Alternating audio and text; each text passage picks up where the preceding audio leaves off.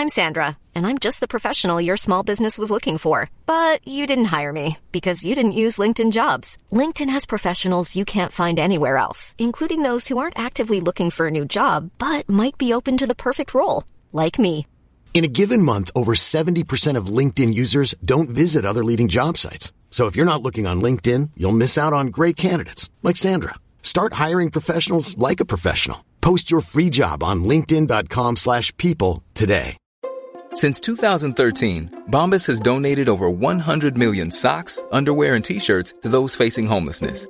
If we counted those on air, this ad would last over 1,157 days. But if we counted the time it takes to make a donation possible, it would take just a few clicks. Because every time you make a purchase, Bombas donates an item to someone who needs it. Go to bombas.com/ACAST and use code ACAST for 20% off your first purchase. That's bombas.com/ACAST, code ACAST.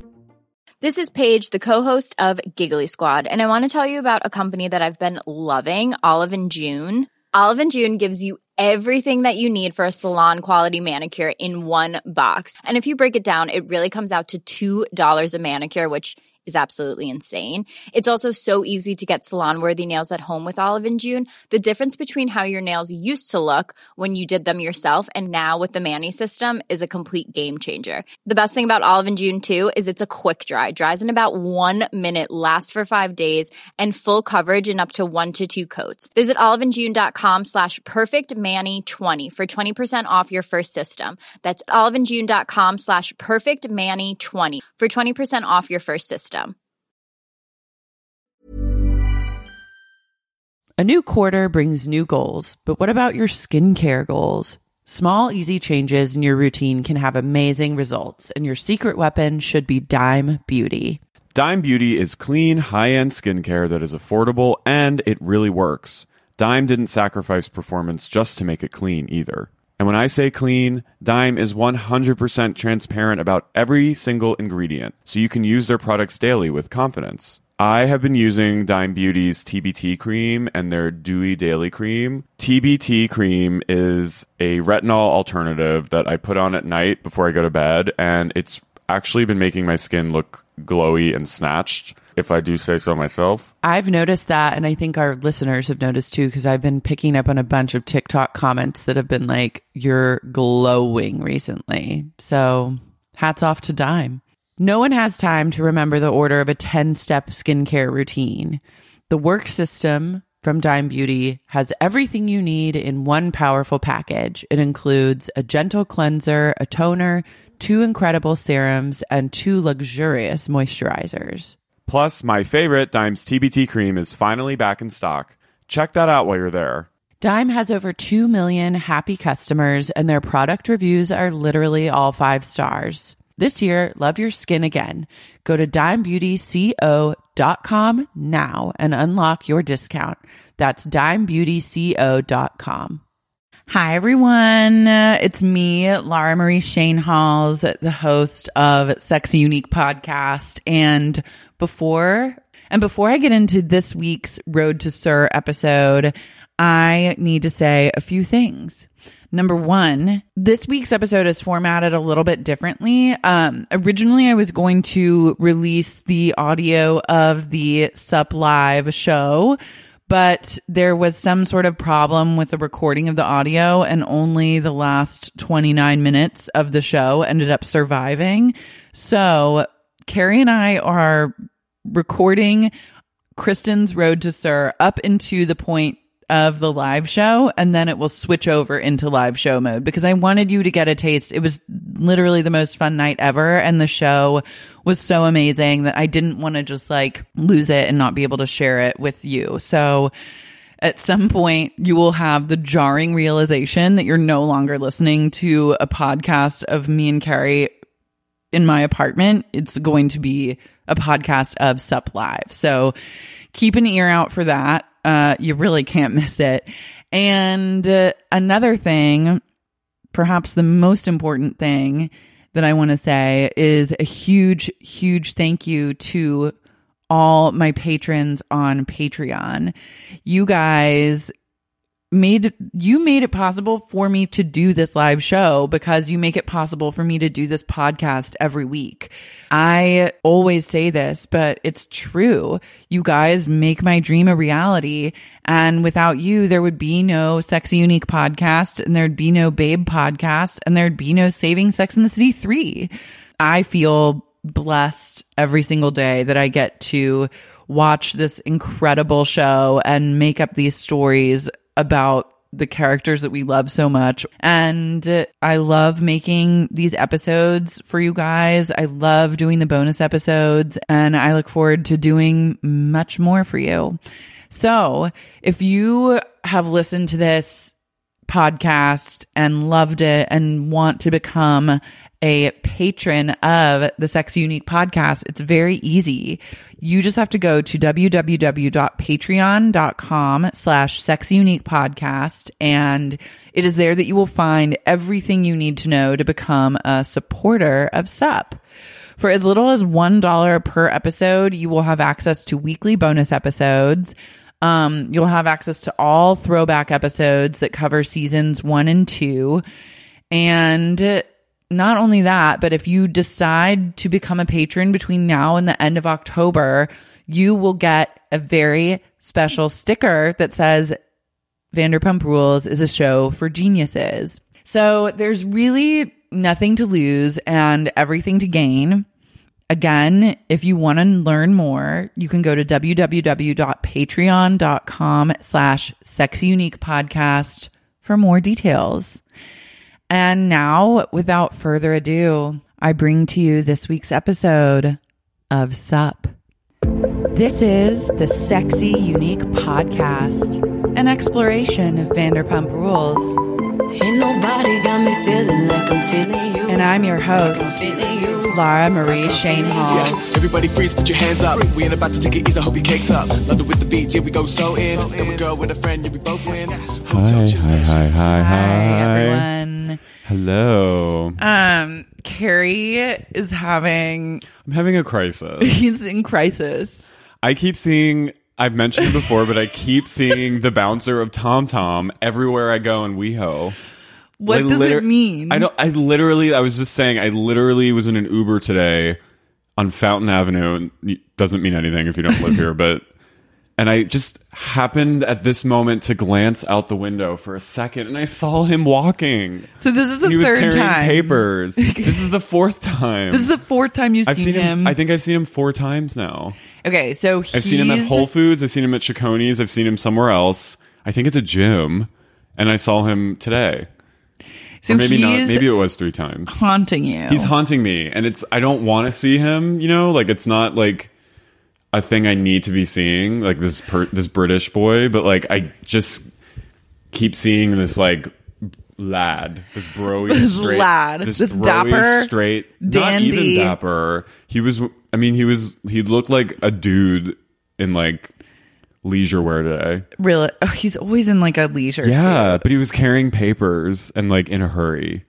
But what is that? The moment, like I was on my phone and I wasn't even looking out. Like I just, and then you just look and catch him. I just saw him. The like universe a flicker is of light. Trying to tell you something, but I can't for the life of me decipher its message other than maybe you need to go back to Tom Tom and get those buffalo.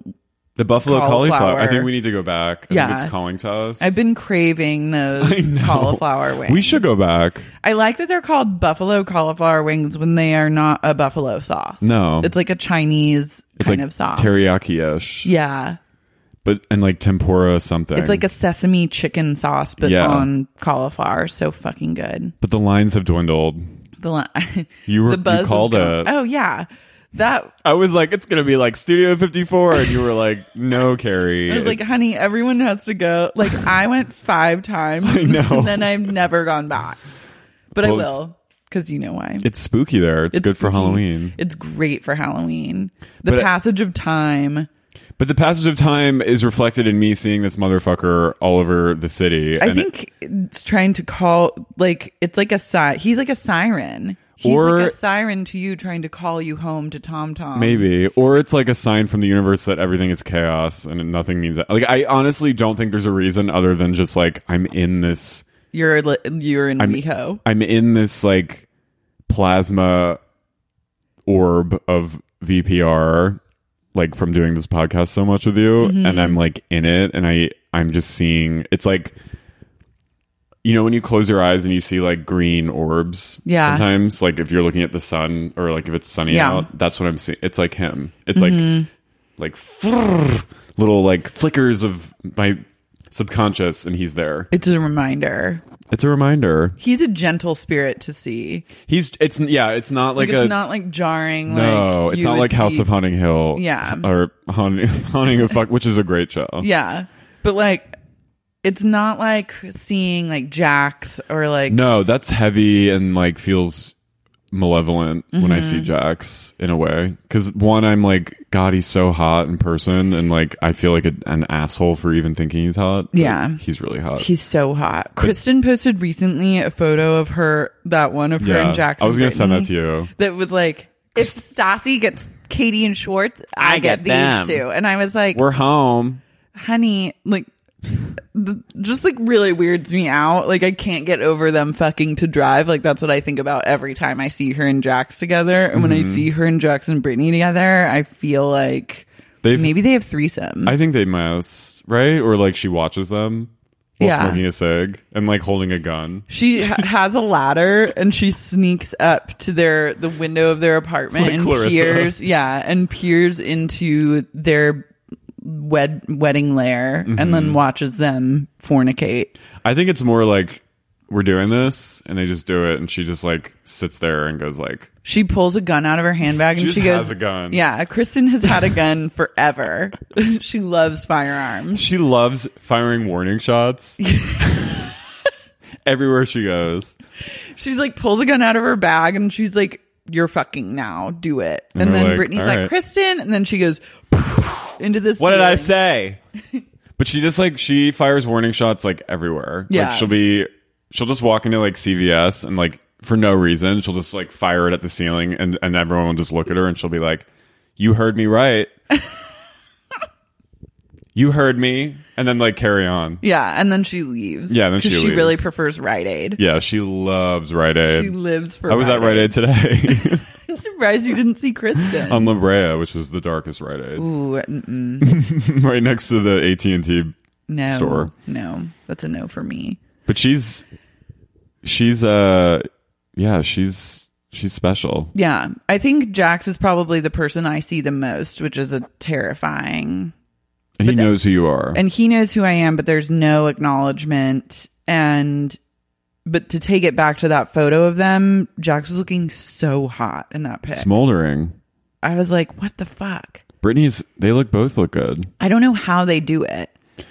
It's all the product that they're pumping out on Instagram. They just use it on themselves, I guess. And then maybe it works. They like plump it into their face. They're always like injecting, and Brittany has those like high arch eyebrows now. Have yeah, you I think she got like an eye lift or something. Yeah. She has like it's very dramatic. It's like kind of Kardashian. It's like kind of Khloe Kardashian a little bit. It's a little TBD. Yeah. I think they all love to take it so far. I know. It almost feels like they're push it to the limit. They push it to the limit, and it feels like they're almost like trolling us. Yeah. They're like, they want to see if we notice. Yeah. You don't think I will? I'll fucking do it. I feel like your TomTom bartender sightings is like Alice in Wonderland, and if you were to follow him, he would lead you down the rabbit hole. Maybe I should just follow him. I think you should follow him next time. And then he'll like call the police. He'll be like, this like tall gay thing is like this tall gay stalking me. And I'll be like, no! I'll have You'd like start to follow me, turn around and you go, hey mama, to you. Hello, mama. Hello, mama. I see you there. I think he wouldn't even be threatened. He'd just be like, come with me. And then like, it's like Willy Wonka. I'm going to start to follow you without you knowing. Okay. So that then you follow him and then I can document the whole thing. We wear silly glasses. I wear like a Samantha Jones disguise when she like catches Richard cheating. Yeah. And like a short pixie cut wig and a trench coat. Like, who is this trench coat lady following me in LA. And you lower them. I'm like, it's not Lara. Go about your business. Oh, it's not her. Follow me with a drone. Oh, easy. Wow. Need to add a drone to the wish list. Anyone out there? We just need a drone in your apartment. I need a drone in my apartment building so I can just like confront my neighbor who lets her dog shit, where I can just like film her doing it and then create a supercut video set to like a Fiona Apple song and then play it for her and be like, I know that you're still letting your dog shit in the courtyard. Because I caught it on my drone. Dun, dun, and dun, it speeds up, dun, dun, ding, ding, ding, ding, ding, ding, ding, and then it slows down in certain parts. Can you imagine if there was a drone in your apartment right now, and then the background, the listeners would be like, "What the fuck is that whirring noise?" And it's like, "Oh, it's our drone. Oh, we're just capturing this on drone. It's our pod drone." Yeah. Should I start filming this podcast via drone? Yeah, like those like weird Swedish gaming streamers always have like, they're always filming themselves on a drone on the camp. I mean, potentially. At me when there's a drone involved. Have you ever seen that video of the ghost? That's like a drone with like a ghost decoration on it. No, like a banshee, like scream ghost, and it has like pterodactyl arms or something, and it just like is flying around. And it's a drone, actually. That's me. I need a drone in my life. We all need a drone. We need a drone like yesterday. Martha Stewart has drones. Does she? She wrote a Time op-ed, "Why I Love My Drone," and it was just for her, Time magazine. It was just her talking about like how she can like see her vast gardens from the sky, and that seems chill, like a chill thing to do with a drone. But I always imagine, because Blake is her next door neighbor, I think, Blake Lively, in Bedford, New York, and I always would love to imagine Blake like peering out of her kitchen window when Martha has the drones up and just going like, "There they are. Mm-hmm. They're out again. Martha's drones are out again. Martha's droning," she says to Ryan. Yeah, he has like a papusa, baby papusa. He's like, again? And she's like, yeah. Let's have another baby. Should we have another kid? He's like, yeah. That's all their combos. It's either talking about Martha Stewart's drones or like, should we have another kid? Yeah. And then she's like, I baked some pumpkin bread. He goes, like, I love fall. She goes, me too. Should we have another kid? And he's like, yeah. Definitely. I'm doing Deadpool 4. Yeah. And she's like, cool, I'm doing... She's like, I'm trying my hand at some other genre to see if it sticks. And somehow being a box office draw.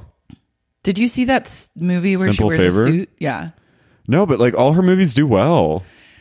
I need to watch Age of Adeline. So fucking good. It is so good. I watched like the first 20 minutes and I think I was really stoned and forgot that I had watched the first 20 minutes. It's like 2.5 hours. Yeah. And then I turned on my TV again like a week later and it was just the DVD menu of Age of Adeline. And I was like, wow. It's a wild movie. It's Harrison wild. Ford is in that movie. Funny that we're talking about Age of Adeline. I know. It is actually like serendipitous. But she invests in Xerox in like the 60s. No. And then like she is talking to her accountant when she's like, you know, in the modern times, and she's literally been alive for like 100 years. And he's like, God, your net worth is like $300 million. And she's like, yeah, I just made some smart investments. And she invested in Xerox. I feel like the only way to invest is if you're going to live forever. Right. Because why not? What else are you going to do? Yeah, there's nothing else to do and inflation has to happen. So if you're ever finding yourself cursed. It's a wild movie because it's basically like Serena van der Woodsen living forever. And it's just, as Blake Lively does in a lot of her movies, just her saying things to people and then running away. Yeah. And walking away. Like in Gossip Girl, she would go up to someone and like she would have done something like actually like deplorable, and she would go up to someone and be like, and I'm really sorry that I did that to you, but you have to think about that now. And then she would walk away and they'd be like, wait, what? Blake has always mystified me. Listen, she has done it. She has done transitioned from TV to like, she's like a A-list film star now because of The Shallows. My favorite moment of The Shallows is when they finally cut to like, it's like when Blake first gets out to like her special surf spot and then she like, there's like this huge montage of her just like shredding waves. Oh, yeah. And it literally looks like the CGI budget. They were like, okay, we just have to use like a Snapchat filter and like replace Blake's face on this surfer's body. If you like surfer chick. Yeah, if you slow it down, it literally is just like a cutout face that kind of tracks onto a body as Blake is surfing. It's so low budge. I love in that moment when she's like, these guys are like, do you want us to help? You know, we'll show you the ropes. And she's like, I got it from here. And then she like, and it's like in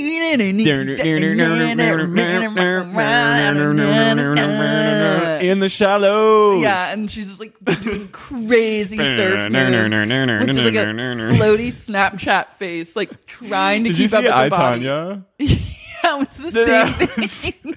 Crazy. That's like the cutting edge technology now. It's just Snapchat filters. That was, I mean, I love that movie so much, and that moment was like, I was like cringing so hard though, because I was like, wow, this is so bad. And like, I hope, like, in a way where I was like, I hope no one notices, because I wanted it to do well. And I was like, I hope no one sees this.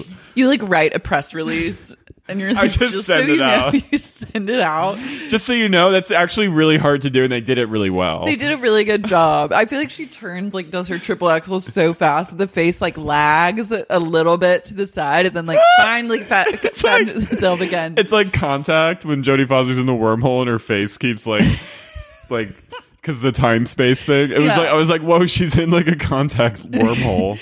I love like any director making these choices to just like throw the Snapchat filter on the blonde actress is wild, and I'm here for it. I'm here for it. And only like a male director could get away with those kind of shenanigans. Like a woman would be like, this is a woman, they'd be like, look real. at this fucking amateur, like, a woman would never do that. She would never even have that instinct. I'd be like, let's just not have her surf. Like, we can just cut to shark stuff and everyone will just know she's a surfer. But the man's like, no, we gotta see her. Like, yeah, we need the action. It's about action. It's about action. It's about her surfing. They won't believe her. Why is she out there? She's not actually surfing. They probably got notes in both of those screenings, like test screenings, where a woman was like, actually, like, when they do the stunt and it like the face thing kind of moves, like it took me out of it. And then like all the men in the audience like threw cans at her. They're and, like, classic. Are you on your fucking period? Yeah. Oh, you ruined Buzzkill. Boo. Can you just suspend your disbelief? This is cinema. Get out of here. And then she like walked out of the theater and was like, God, I have like a film degree. Yeah. Glad I went to college for this. Yeah. That's literally my life, is like, glad I went to film school. Yeah. Yeah.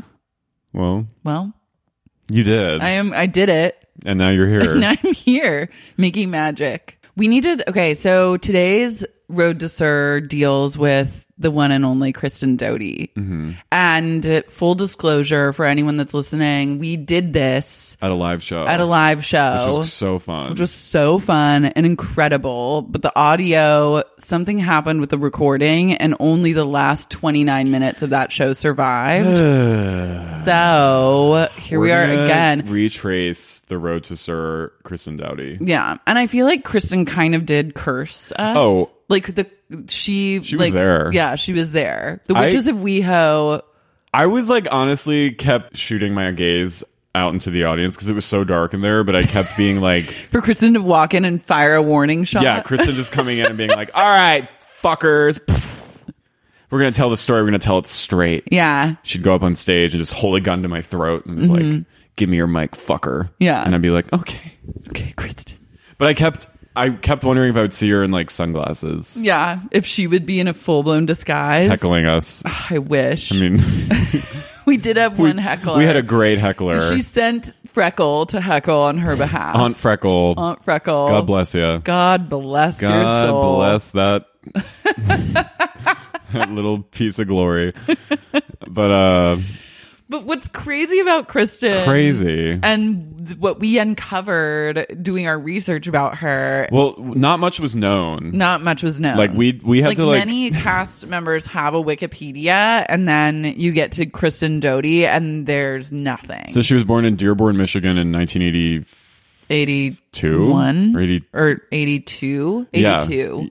But that's not that's true. it. But that's the only thing that we saw. And Yeah. then we did a deeper dive and we realized that she was actually born in 1931 In the Dust Bowl. in the Dust Bowl. Yeah. In like Missouri or Illinois, Southern Illinois. Yeah. And she, if you've ever read Grapes of Wrath, like what it was like. Yeah, It was that's- really dusty, pretty dry. Steinbeck, like Yeah. Everyone's zone. sinuses were just like dry as a bone. everyone just looked ashen and like The Great Depression was like in full swing. yeah, fully. The New Deal had not been made The yet. New Deal was no deal. Yeah, there was no deal. The no deal.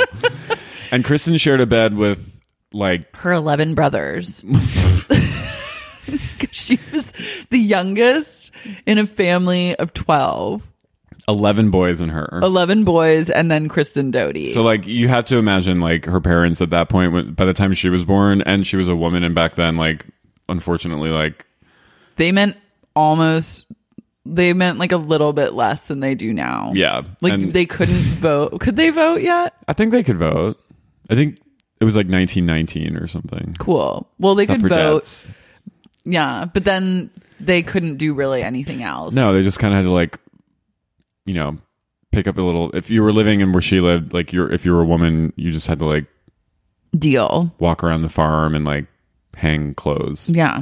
And the farm that they were living on like wasn't working anymore No. because of this like Dust Bowl realness. It was like apocalyptic. yeah, Like, they every- had one tree. one tree that was like kind of working. Yeah, and it would like give like apples every once in a while, or like peaches. It would like fart out an apple. Yeah, it was like they were like, "What is this tree? Is it two trees? Is it apples or peaches?" Yeah. And they were like, "I don't know, but go TBD. take them to the road and try and sell them." So by the time their farm had sort of collapsed, they realized like we're not going to be selling in bulk, so we have to like do what we can. And like while the father and the older sons were trying to like salvage what they had, the younger siblings and the mom would go. They'd set up like a fruit stand on the highway nearby, and they would sell fruit for like a nickel Yeah, at a pop. and like Kristen's original mom and dad basically had like a long discussion over candlelight one night after they'd put all the 12 children to sleep, and they were like, "What are we going to do? Like, how are we going to survive?" Yeah, so Like they had- everything's covered in dust. Our weird tree is like slowly not working anymore. Our kids, none of them can go to school. None of them can go to school. And like we have so many mouths to feed. Like we have to figure something out. So they're like, well, we'll just get rid of Kristen. Yeah. She's not pulling her weight. We'll sell her. We'll sell her to the highest bidder. Mm-hmm. And like, they were compassionate. They were compassionate. Like they were like, we don't want to be total monsters. Like we will be selling her, but we're not going to sell her to like some creepy old man No, or like even a man. Like we want her to like have some sort of upbringing. We just don't want to have to like deal with her. No, because it's just too much work. And we want the money. We want the money. Yeah. That was And we really want the money, but we love our boys so much we can't imagine any of them like giving one of them up. and it's gonna be really hard for them. Yeah. So Kristen's got to go. Kristen's got to go. So they like put some feelers out, and they got some like a lot of the bites they got were creepy neighbors, and Yeah. like and they were like and Kristen was kind of like, wait, what the fuck, like. Yeah, she got wind of it and like she was just like, "What the fuck?" And they were like, "We got to do what we got to do." And she was like, "Fuck you." She started smoking. Yeah, she was 5. She started smoking at the age of 5 because she got so She was over it. stressed. Yeah, She was like, I'm just gonna be "What's sold. gonna happen to me? Yeah. Like my parents are literally trying to sell me." Fuckers. And like she would hear her mom, sometimes she'd wake up in the night and like hear her mom crying about it, and she would think that she was crying about like selling her, but she was crying about the fact that they hadn't found a buyer. And then the dad would be like, "Don't worry, someone will take Kristen. Yeah. Like, I promise you they will." So Kristen, like, she kind of had like flashes of an escape plan. Like, I'm gonna run away myself, but it never. It never materialized because it was like so fucking dusty and gross. Yeah. Like there's like nowhere to go. And then Kristen was just like, whatever, like fuck these people, I'm over them, and like kind of consigned to herself. She was like, I guess like I am gonna be sold. Yeah, and she, Kristen had no concept that like she thought like the earth, like after Illinois, the earth just fell off. Like she didn't know that there was a whole other. She was uneducated, and her family, they still believed they were like flat earthers. Oh yeah, they were like really religious. They were really religious and never subscribed to like the earth is round. No. And they thought like the Dust Bowl was happening because they were being punished by God. Yeah. So they were like, Kristen can be like an offering. Yeah. And so it really, to them and her family, it made a lot of sense. As Abraham tried to sacrifice Isaac. Yeah. So, it's biblical. So anyway, they were on the road one day, and like a few months had gone by since they initially hatched their plan to sell her. But like, again, nothing really came to, fruition from that. And that same day, it was like a dusty afternoon. It was like really hot. It was hot, just, like, hazy, kind of yellow. Yeah, sick. That kind of looking. sepia, like yellowy color. It was dust in sepia. billowing everywhere. Yeah, Everything was in sepia. Everything was, and they heard like some kind of like honky tonk. Exactly. Car thing. They were like, what the fuck is one that? of those horns that just goes on and on and on. And like cans. Yeah. And out of this dust cloud, this like crazy car with like a covered wagon and like extension built on top of it. With like bags and curtains and like bangles just piled up on top of it. Like, the Magic School Bus. Yeah. And it was a traveling family. And they like clanked up to the Kristen and her mom. It took like an hour for them to get there. Yeah, they heard the thing, and it because like it was a car, but it's also 1936, so the cars travel at like 5 miles an hour. So you hear it an hour before you actually like interface with it. So yeah. So this woman, the car stops finally, and this woman gets out. And she's like older, haggard, and she takes one of the peaches and takes a big old messy bite of it, and all the juice just like kind of slides down her face and really onto her neck. Sick. It was really gross. Even Kristen was like, ugh. And they're like, are you gonna pay for that? And she's like, I got like some rocks and a pin. She's like, I have this crystal, which was really just like a rock that had like one sparkle in it. And then, some like international currency. She's like, it's actually worth a lot. You just don't know because you've never left Illinois. And we're like, all right, well. And then the woman said, Kristen's family would also make her wear like a for sale sign around her neck whenever they were like on the side of the road. So this woman, what was her name? Loretta took notice of young Kristen Doty chaining cigs for sale, hawking up a loogie.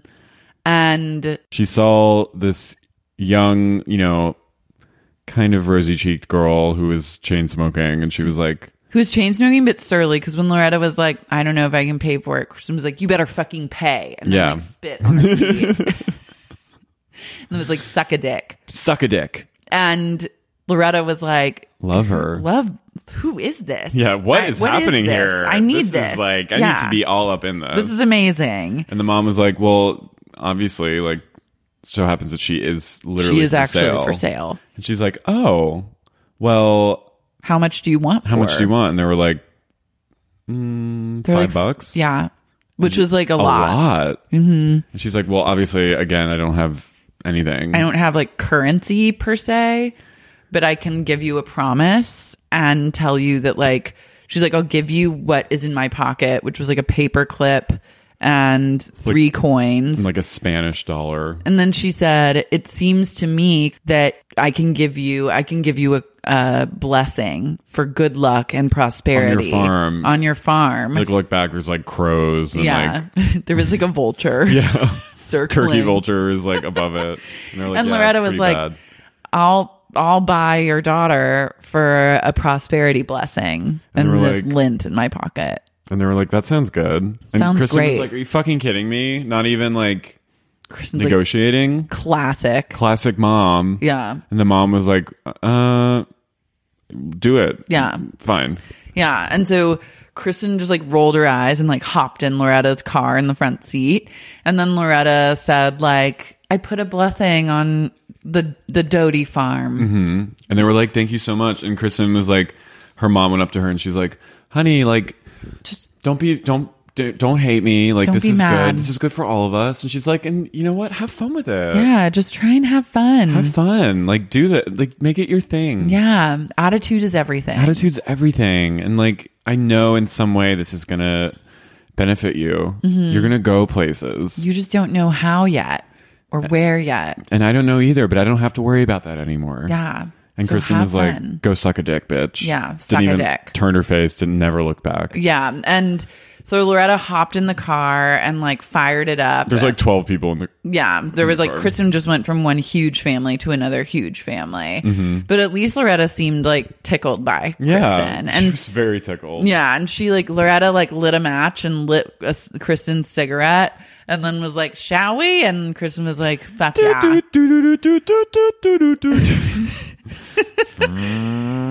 And so the car started slowly driving away.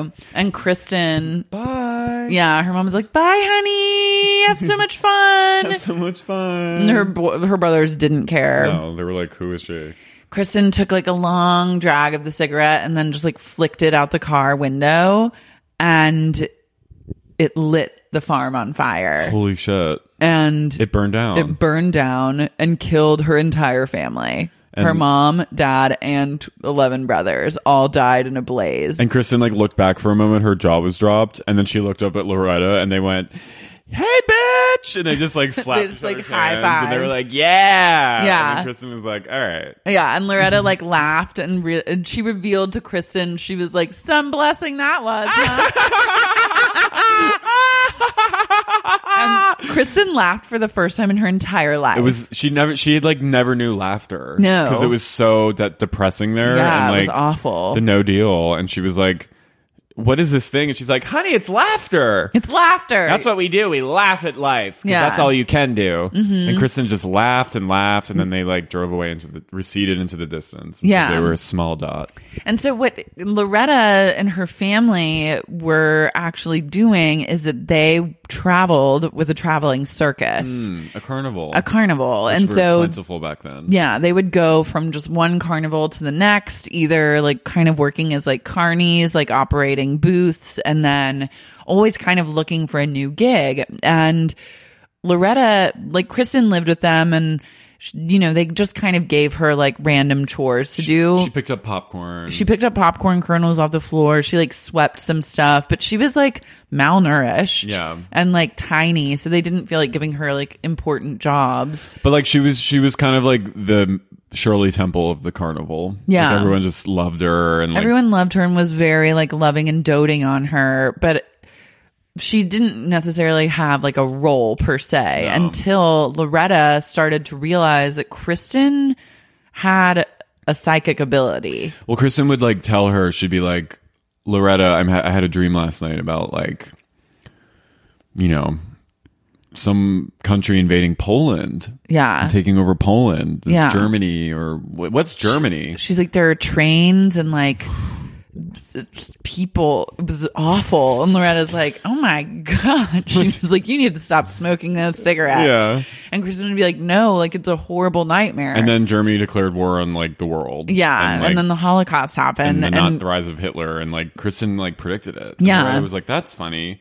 But she wasn't convinced yet. And then Kristen was like, Loretta, I had a dream about like this place, and there's ocean and sun and palm trees, and then fire and bombs falling from the sky, and big ships sinking, and like thousands and thousands of people dying. And then Pearl Harbor happened the next day, and Loretta put it together. She was like, holy fucking shit, this I can child make so much money off her. Yeah. We are gonna be rich. So she like Judy Garland her, Yeah. and like they like, she got the owner of the carnival at this one stop to like set up a booth for her in the back, and they were like, this girl's legit. She predicted Pearl Harbor, World War II. Set up a little psychic tent for her. Like, all we need is a table. Loretta found a crystal ball somewhere in her van and like put it on the table, and then she would just feed Kristen like speed and be like, now work, like use your abilities and tell the people what you see. And it worked. Like, and people would come back and, like, she started kind of generating buzz. Like, oh, the psychic little girl. Go to the back. The Psychic Shirley Temple, everyone called her. Yeah. And she would, like, actually give people, like, really sound advice and readings. But she was also, like, on methamphetamine. She was on amphetamine. She was smoking 3 packs of cigarettes a day and, like, just channeling people's energy into visions. And not sleeping. And never sleeping. No. And, like, whenever she wasn't, like, working, she would be cleaning. She would be because it was the only way she knew cleaning. how to, like, kind of get the energy out of her system. She would do laundry. She would wash, you know, in those old laundry things with, like, the you know, the spiny, the cheese grater washing thing. She'd be like, you know, always with a cigarette hanging out of her mouth. Yeah. It sounded like that. Yeah. And so she would the only thing she would eat was funnel cakes. She loves funnel cake. To this day, Kristen has never turned down a funnel cake. Confection of sugar. Yeah, she loves it. And so Kristen worked, and, you know, her psychic abilities, like, they discovered them when she was like 10 or 11. And finally, like, by the time she turned 18, she'd had enough. Yeah. But she also, like, was uneducated.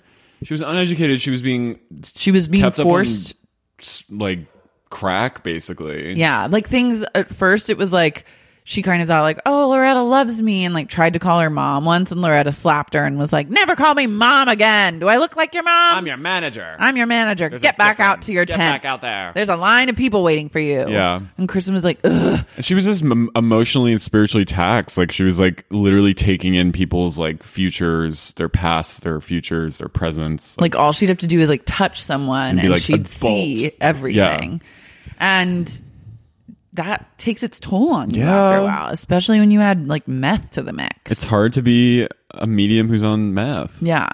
So Kristen had heard, like, mumblings of other people that worked at these carnivals over the years that was like, bet you can't wait till you turn 18, huh, little missy? And everyone talked like that. Yeah. And bet you can't wait till you turn 18, huh? Little missy. And then she'd be like, what? And then someone explained to her, like, one of the carnies was like, when you turn 18, like, you're free. You can do whatever. Adult. You're legal. And, like, you get to leave or do whatever you want. And Kristen was like, what the fuck is that?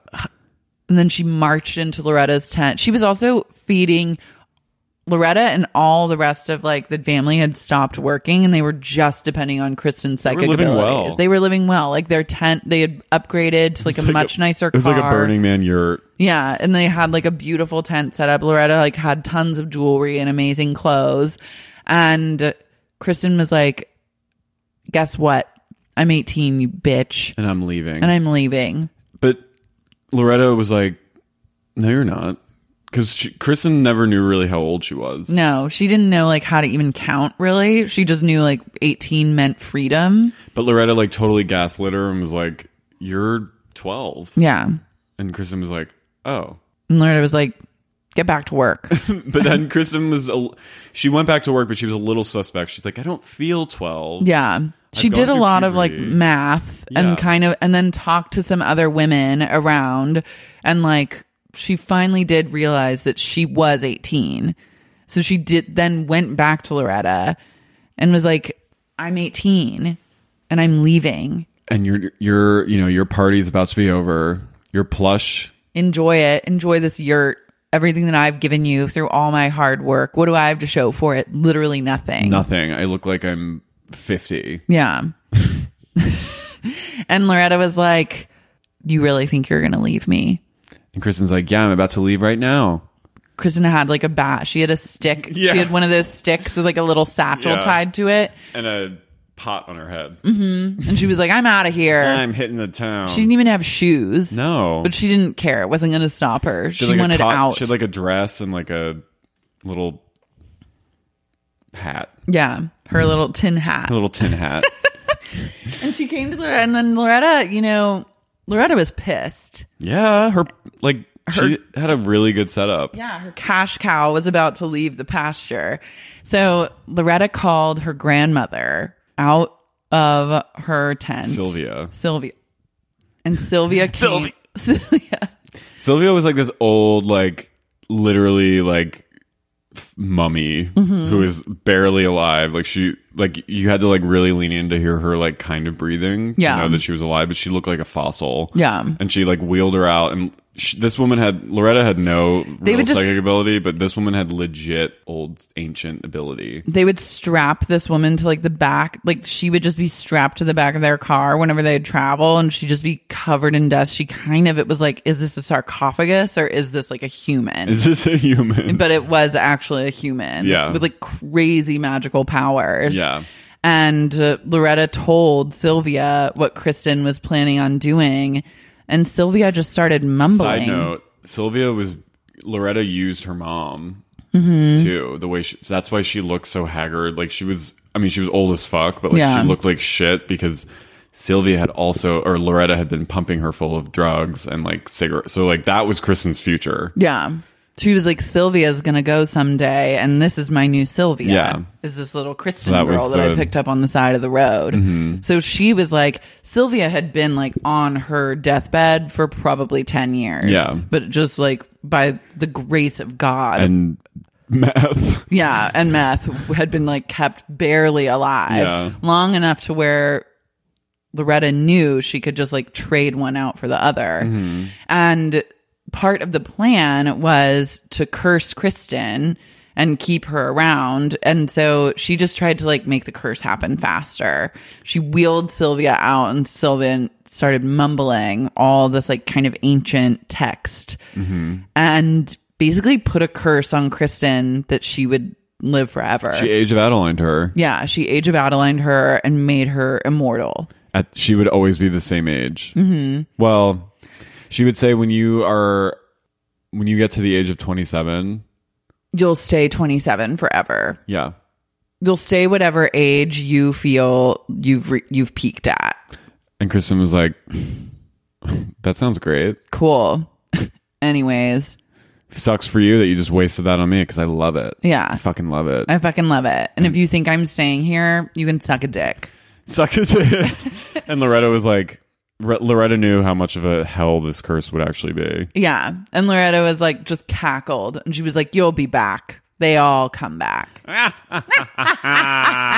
And so Kristen took her little like, little stick rolled bag. Her eyes. She like grabbed a cig out of her little stick satchel and then like lit it and started walking away slowly but surely, barefoot, with no real plan of like where to even go. Yeah.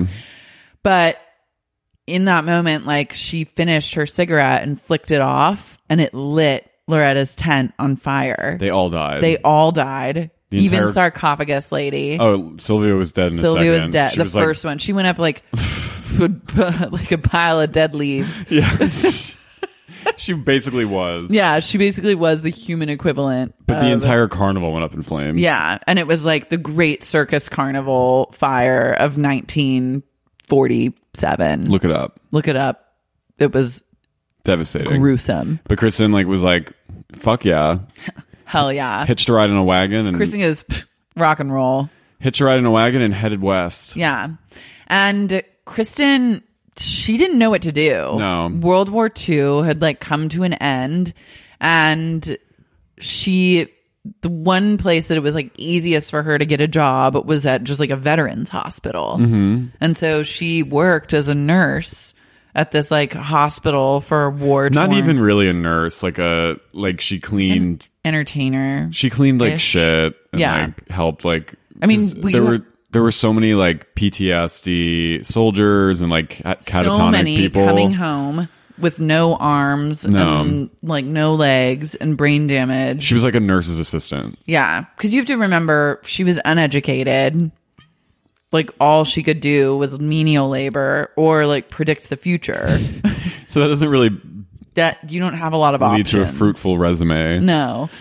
So they were like, okay, this girl can like, she seems like spunky enough and has like a fighter spirit. She's got good arms. Yeah, she's got good arms. She can clean these bedpans and like she'll just like clean up around here. Yeah. So she worked at this hospital, and then eventually like she kind of fell into performing. Well, it's funny that you say that because one night it was like there was like a raucous thunderstorm happening and the power went out. So they gathered all the all the patients were like getting kind of like scared and rowdy because they were kind of like in a psych ward. Yeah. And they were like really spooked and like every unsettled. time the thunder went off, it was like they thought it was a bomb. Yeah, and it was so just like pandemonium. All of them were having like severe PTS. And so they gathered them all in one room, and they were like, all the nurses and the doctors were fighting them, and like it was like a struggle. And Kristen, they thought they were gonna riot and like take over the hospital, kill all the staff, because it was like these crazy like war victim guys, shell shocked, poor souls, just having a freak out. Yeah. And Kristen, she, in the midst of all the chaos, she suddenly was like, I used to perform. I was like performing for my whole life, like as a psychic. Like it was a show. Like, I mean, it was real, but it was a full on like smoke and mirrors thing. She was like, I can engage people. Like I can engage people. I can calm them down. Like I can do it. And she told they're holding the doors, like all the staff there, like holding the doors, trying to hold these people back. And Kristen's like, just let me in there. Just let me try. I have an idea. I have a crazy idea, but I think it'll work. And they're like, all right. They're like, Kristen, no. And she was like, just let me fucking do it. And so they were like, fine. You know what? Just go. Yeah. Good luck. Good luck to you. Good luck, lady. Good luck, girl. And they let Kristen go into this room with all these like veterans. Crazy decision. And she grabbed, one of them had like a sock full of quarters. Kristen grabbed it out of his hand. She started swinging it. She started swinging it around and then just singing a song. Well, she grabbed that and she grabbed a giant pitcher of coffee. Yeah. And she said, who wants some coffee, everyone? And they all kind of like looked at the rabble rousing stopped and they all stared at her for a second. She's like, who wants some coffee? Coffee. I'm Kristen, the coffee girl. I love coffee, and pennies in a sock, Kristen. And then she like realized, and then she saw a piano. Yeah, she saw a piano in the corner, and she just kind of did this jig over to it and started playing the piano with one hand, singing like one she had a foot in the air, playing the percussion on the top of the piano, and she's like, I'm Kristen, the coffee girl. Dun, dun, dun, dun. And it became like, it was like in Beauty and the Beast when they're all like, be our guest, guest. And then all the patients kind of started like getting into it, and it soothed them. It soothed them, like weirdly, the like clanging of like Kristen's coffee tin mixed with like crazy piano music and a sock full of pennies like wagging around was like just what they needed to kind of like pull them back down to reality. They all started singing like in beautiful voices. She's Kristen, the coffee girl, come to sing us about coffee and pennies in a sock, pennies in a sock, sock, pennies in a sock.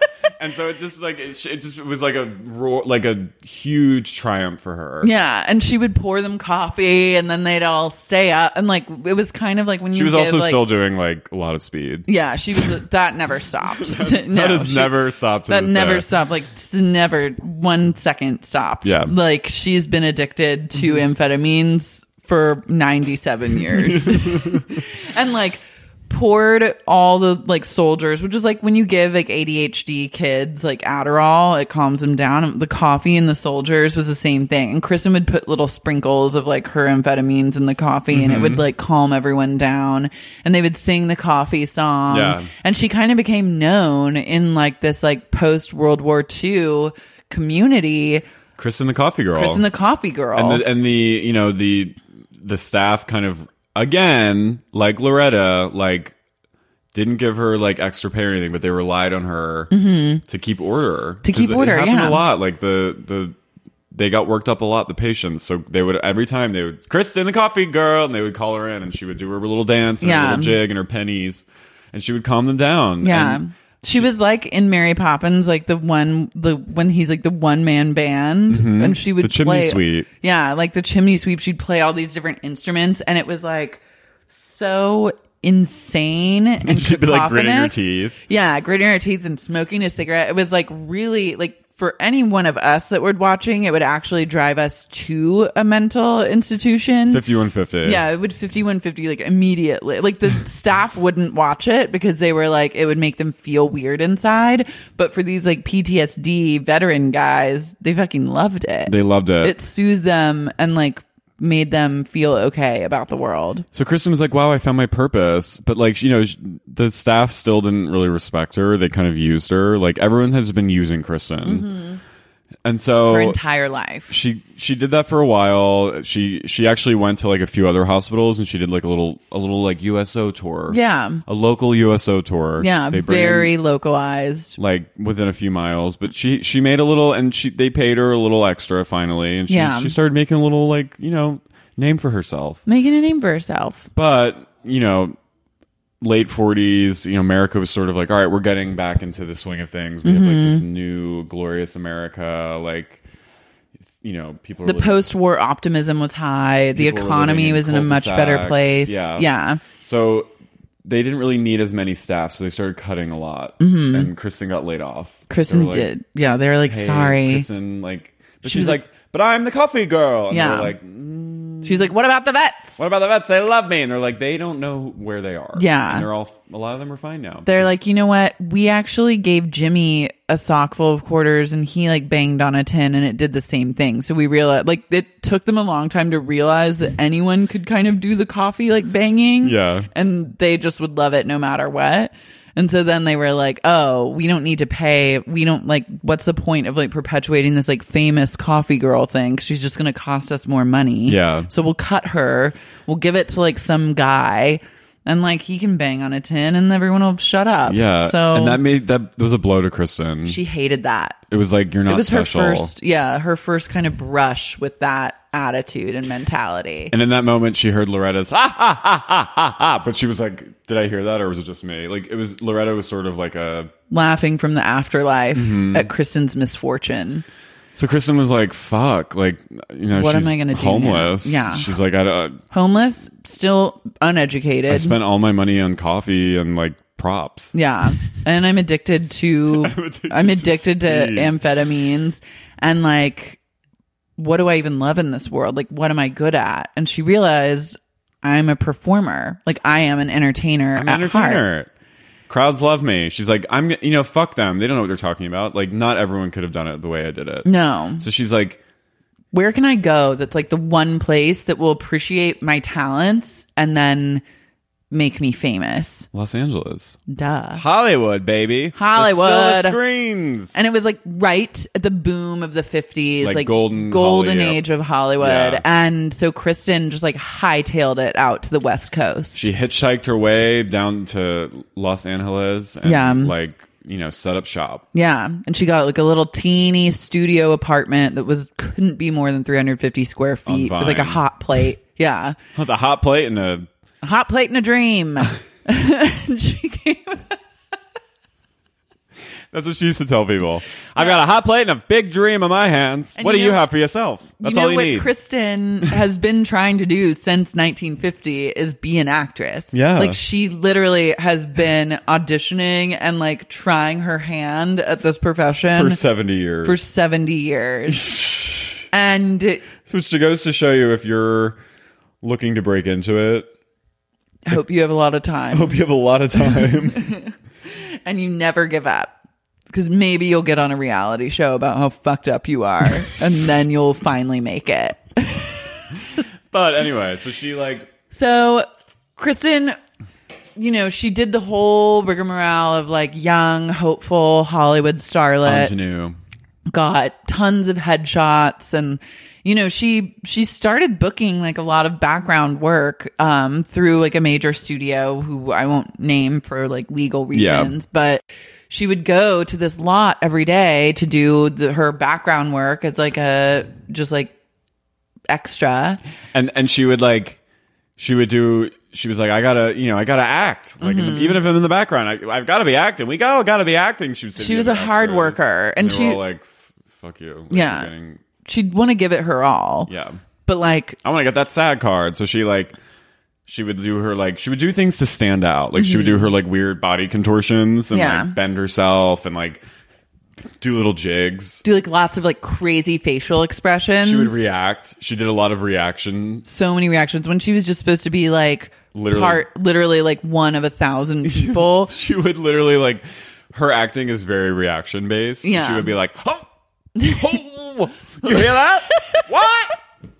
oh, and like literally they would always go, cut. Yeah. Hey, girl in the back, can you stop whatever you're doing? Please. Please. It's picking up on camera. It's distracting. Kristen was like, but I'm acting, sir. And they're like, just. They like invented, and also because she was like on so many amphetamines, like her jaw would always be like gnawing, and they called her, that's where like the term chewing the scenery came from, because it came from Kristen in the 1950s. She literally would like chew on sets. Yeah, she'd chew on something. She'd like start chain smoking, or like bursting into like a monologue, or just like reacting like with crazy facial expressions. And they were like, will someone get this beast off my set? And like, but weirdly she kept getting work. It was like strange. Well, because they always needed bodies. Yeah. And they were like, we can shoot away from her. Sometimes they'd just be like, turn her back to the camera. You would see her from behind, kind of waving her arms, having conversations with like the wall. Yeah.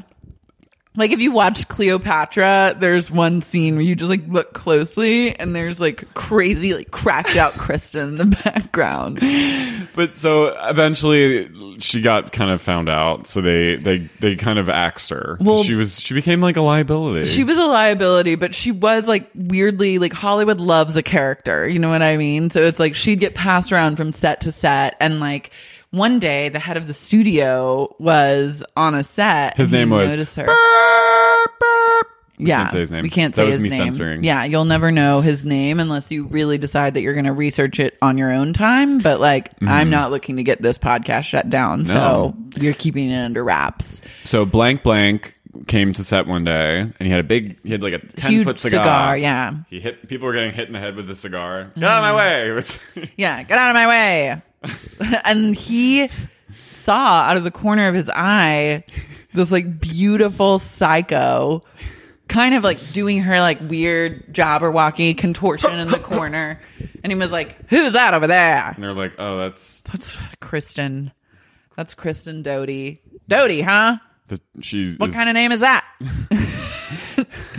They were like, we don't know. We don't know. She's really distracting. Really distracting. Like, we've been trying to get her out of here for a long time, but she just keeps getting passed around from set to set. Like, she kind of like she had so many different headshots with so many different facial expressions. They would think that they had like, they think that they were casting someone else, but then it would really just be Kristen Doty again. Yeah. And like, he was like, she's engaging and has a nice face, has a great body, perky tits.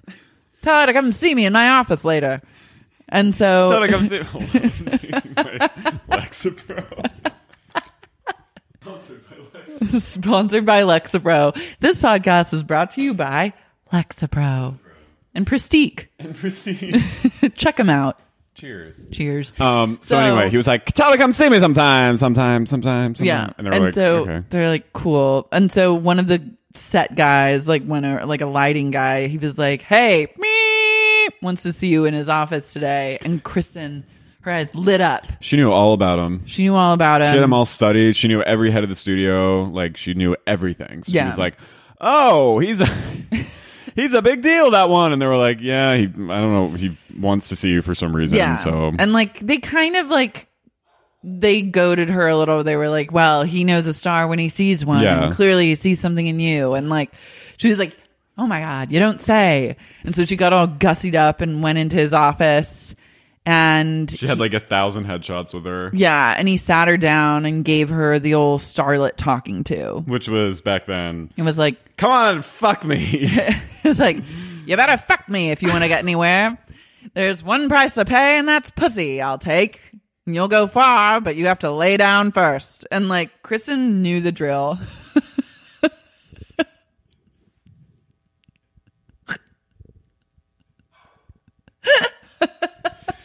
This is Hollywood. This is Hollywood. It's the biz. This is a classic casting couch. Mm-hmm. And so, you know, Kristen, she did what she had to do, because this guy promised her that he would groom her and make her into like the next hot thing. And he took a look at all her headshots and stuff, and he said, Kristen Doty, huh? Doty is no name for a star. You're going to be Olivia Bartholomew. I love that name. That sounds like a real ring to it, don't you think? And Kristen's like, yeah, totally. I was like, what? whatever you think. Whatever. Whatever. Yeah, like, I'm I'll totally literally down to like it. do anything. Like, I don't care. I do I'll the do it. light. And so she just like chain smoked cigs, and he like changed her whole like brand essentially. And he was like, Olivia Bartholomew, she's gonna be a star. Have you ever heard of her? No. Well, times are changing. She's He would like do like Morse code. yeah, he's had the studio publicist like create a press release. Like, some people took photos of Kristen like on the street and Yeah. put her in the magazines. Yeah. And like, it was like the Melrose equivalent of like being against like a pink wall. yeah. And thing was like, Olivia Bartholomew spotted shopping on Melrose Avenue. There's Isn't a she picture of gorgeous? Kristen with her mouth wide open and her face like just her body just, and she's like, "Arr." She like looks like a scarecrow. But it's like, you know, that everyone. It was like, gorgeous Kristen. It was like, gorgeous Olivia Bartholomew goes for a stroll down Melrose. She's like, gorgeous Olivia spotted swimming at the Santa Monica beach, and it's like a picture of her like like she was like just drowning in the water. on so much speed. Like, she just didn't know how to work her body and work her angles. And everyone she reading was really beautiful. She's gorgeous, stunning IRL, but like in pictures, like it just wasn't translating. and people reading the tabloids were all like, oh my god! But they, what's wrong with her? what's wrong with Olivia?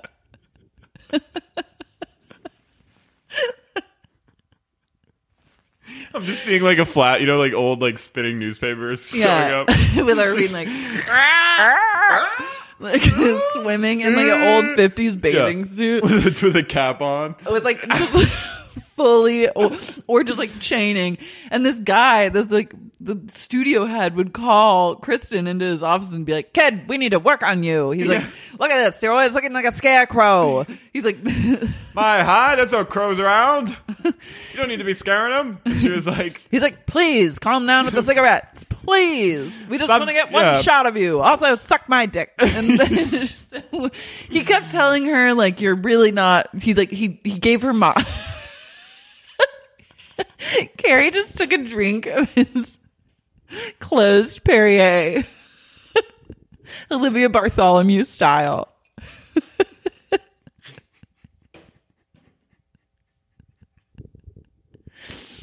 All this executive like, would do. It's not working with this girl. She's scaring people. She's scaring people.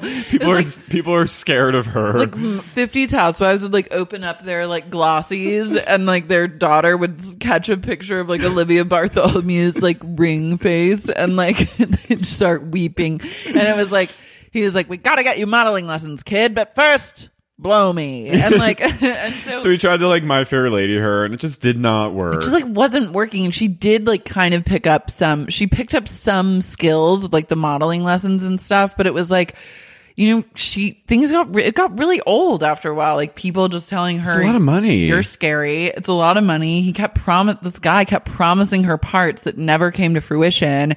And then she also was like sleeping with him. Yeah. And it was just like fucking humiliating. But eventually the studios were like, "Hey, I don't know if this Olivia thing's going to work. Like, we've got a whole like Rolodex of girls. Like, I think we might have to like gently push her out to sea." And he said Kristen like stormed into his office one day, and she was like, you know, where's my fucking leading role? You promised me every day you'd sit here and where's say, my matinee? And he said, he looked at his desk and saw a script for this movie called A Star Is Born. And he was like, "Oh, we got a role of a lifetime for you, kid. Olivia Bartholomew in A Star Is Born.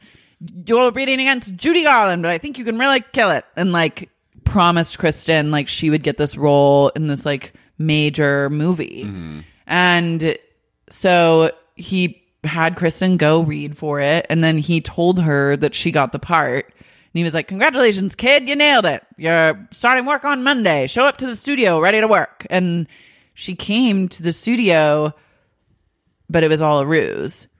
And he had told all the security guards and everyone just to like not let her in, not pay attention to her. They were always going to cast Judy. They were never not going to cast Judy. He was just like, I mean, when Kristen gets really angry, she's terrifying. Yeah. And like she scared him, and he didn't know how to like talk Say her no. off the ledge and say no. So we thought, here's what I'll do. I'll just like destroy her dream in one fell swoop with instead of actually saying no and being honest. Hollywood. Yeah, classic Hollywood.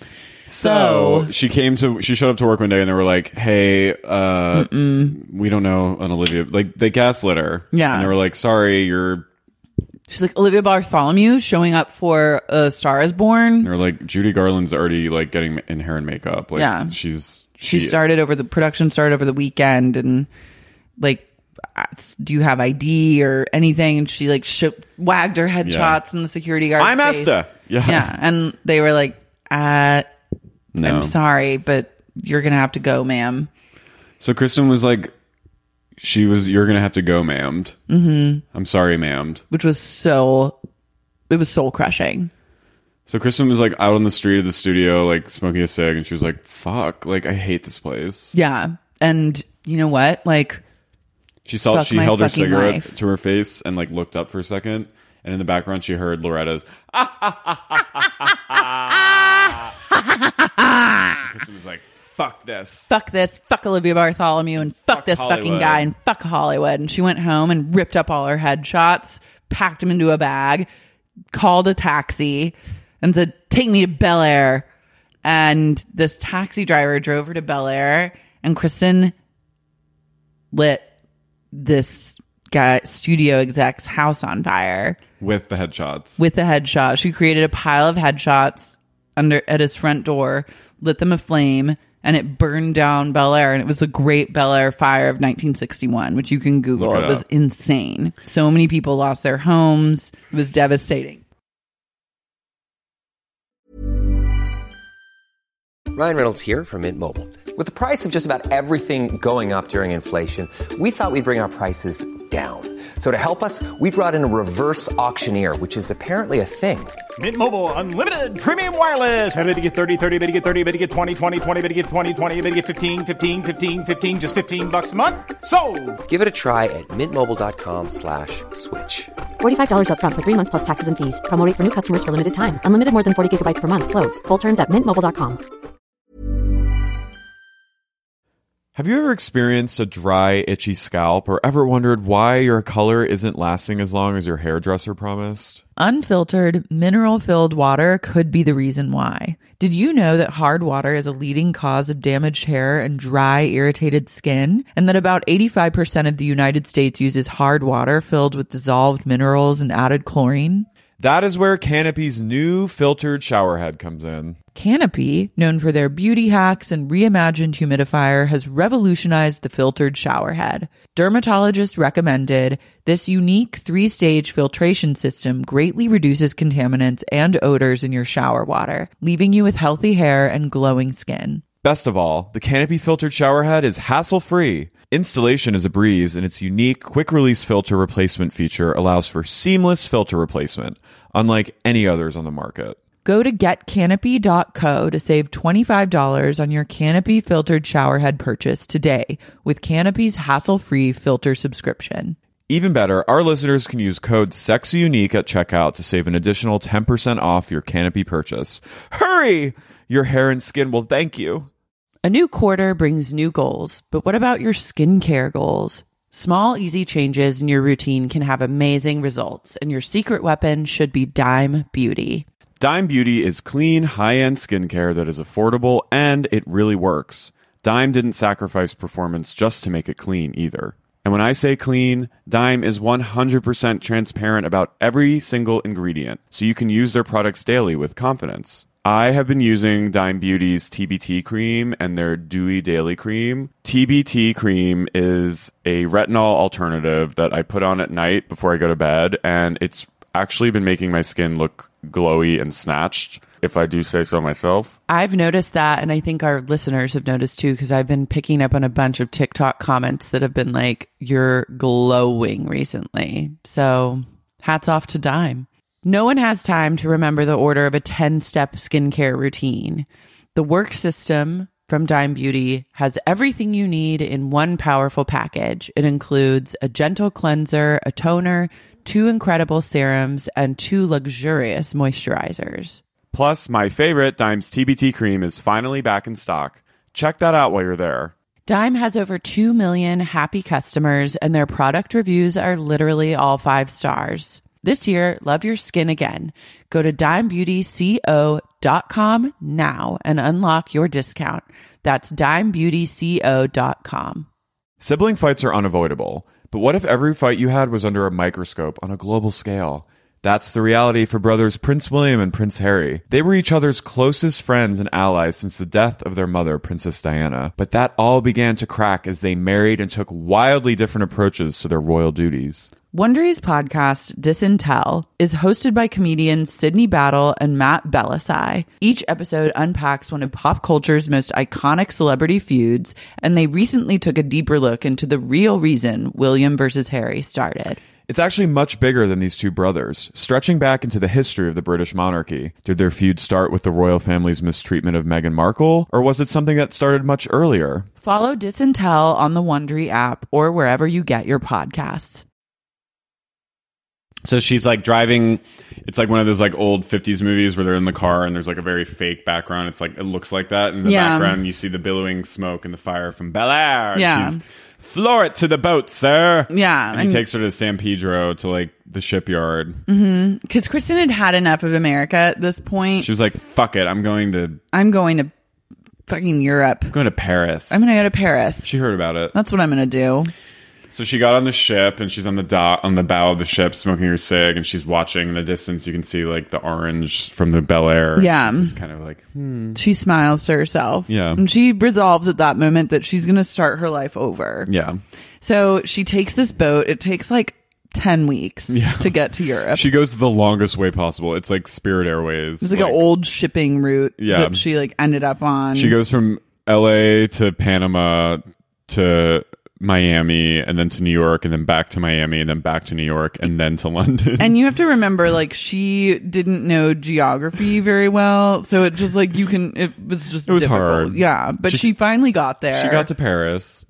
And she kind of found her calling in Paris. Like, the thing about Kristen and part of this like curse that she had underwent was not only like, is she going to be Age of Adeline, but Kristen was always like ahead of the curve, but never got like recognition for anything that she did. So like when she was in Paris in the 60s, she was like the darling of French New Wave cinema and was like became like the muse of all these directors, yet was like never cast in their movies. So like when Jean Seberg cut her hair into like that iconic pixie cut, it was actually Kristen. It was actually Kristen who had done it first. She was sitting in like a salon in Paris and like she was just, you know, she knew all the stylists and she was just sitting in the chair and she was smoking a cig and she was like, just take it all off. She was like really like speeding and she was like, just rip it all just with your hands even. Get it out. Get it off me. Get it all out of me.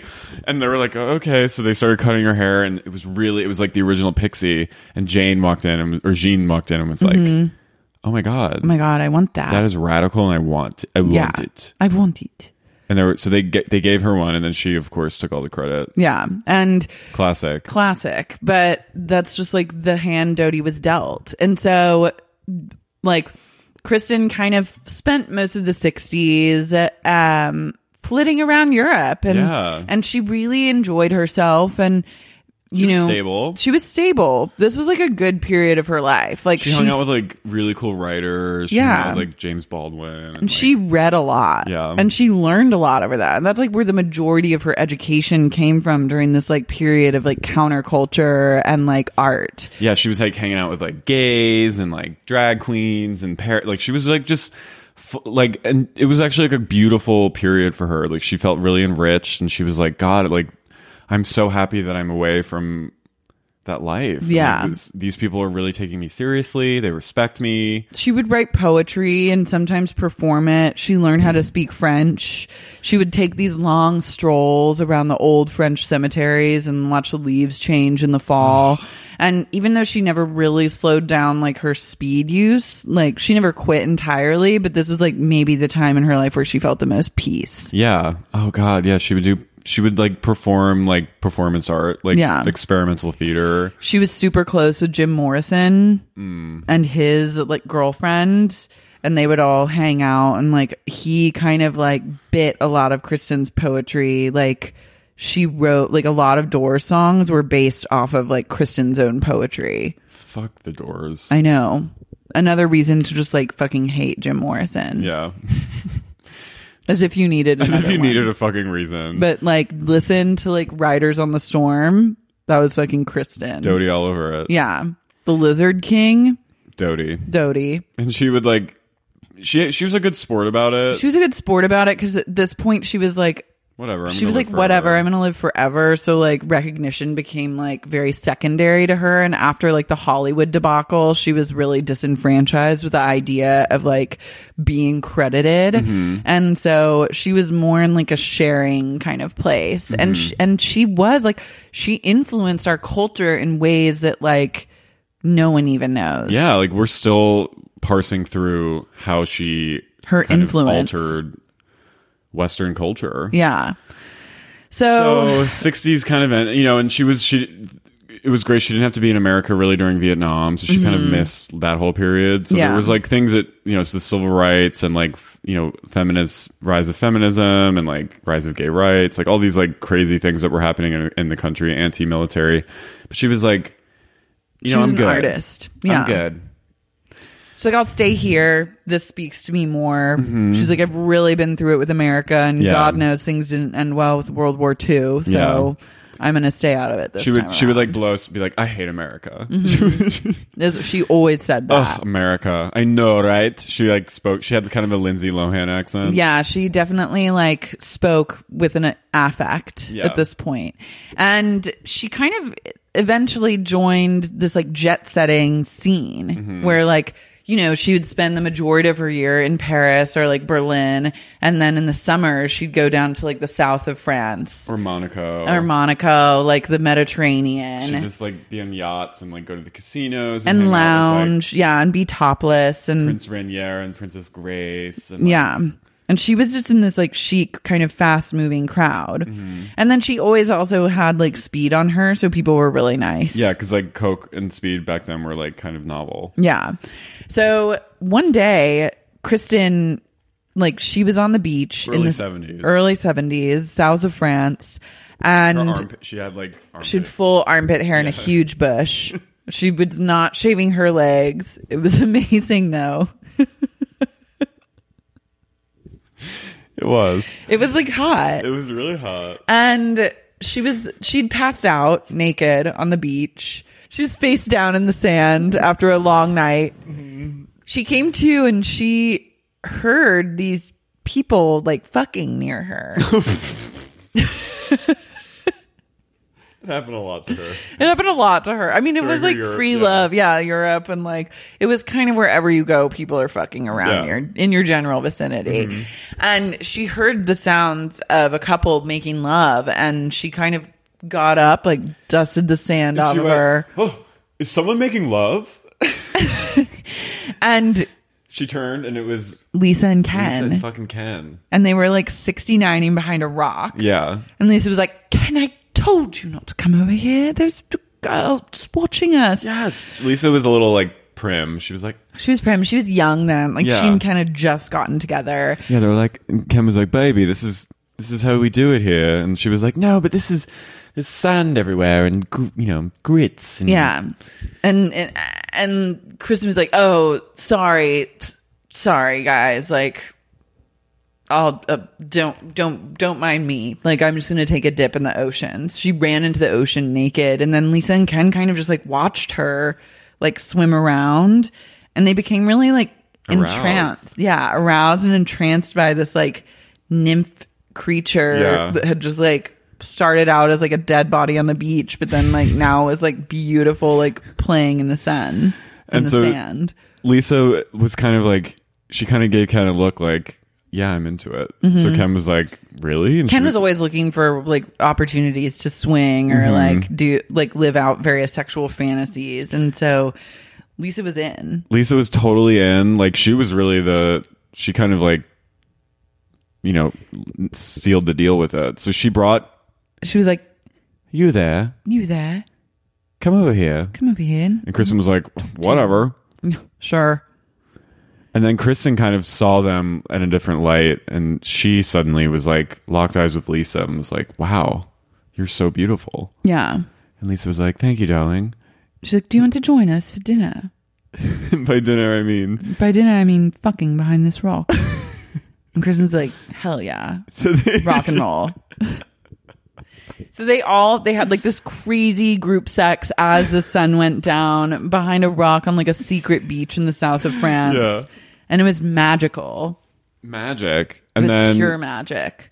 So for the rest of the summer, they were sort of like, they were always together. Like where they were was the part. They were always at every scene together, the three of them. They were kind of like a throuple. Yeah, Ken, Lisa, and Kristen. And they just like... They were powerhouses. They were powerhouses. They traveled. They made love. They drank champagne. And they just like... They did early cocaine. And they just like fucked all the time. Yeah, and it was beautiful. And Kristen and Lisa really like...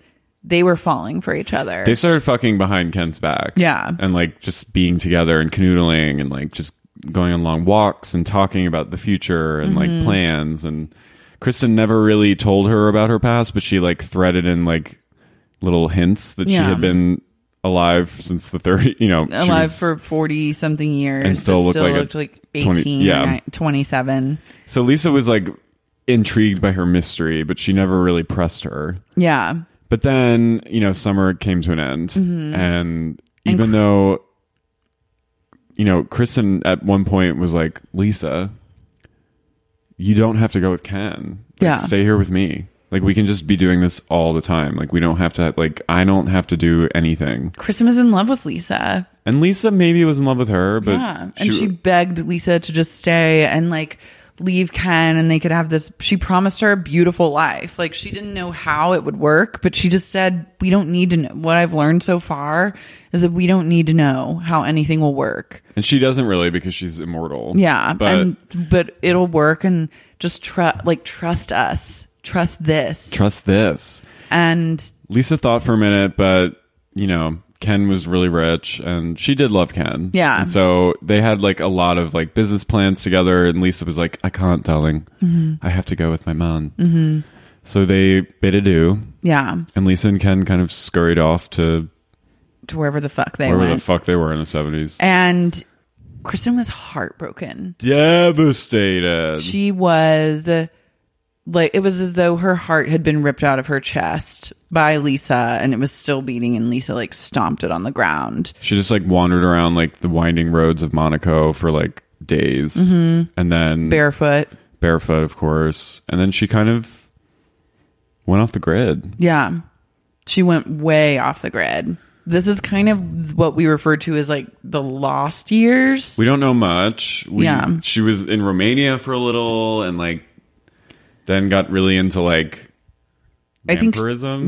She had like a vampirism moment that was like, like she figured like I'm immortal, like whatever, I'll just like start sucking the blood of like children and small pets, and then it graduated to like human. It was like just a 2-year children are not humans. Yeah, and like it was bad.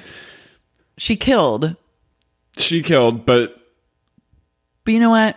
We're not going to go there. When you live forever, it's just like a thing that you probably do. She was like, this isn't for me. Yeah. She's not the killing type. No, she was like, where's the romance in this? Yeah.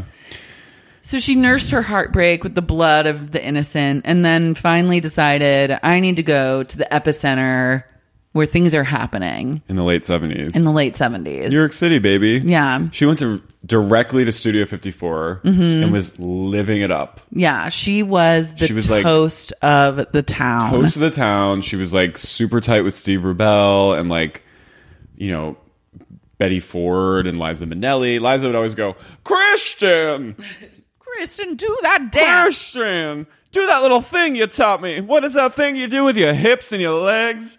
Oh, and then Kristen would like just do her normal body contortions. And then Liza would start like implementing it in her dances. Yeah. So like Kristen basically was Liza Minnelli's muse and choreographer and created all the dance moves that Liza was pulling. Kristen also was the first person to ever do the splits on the dance floor of a nightclub. And a cartwheel.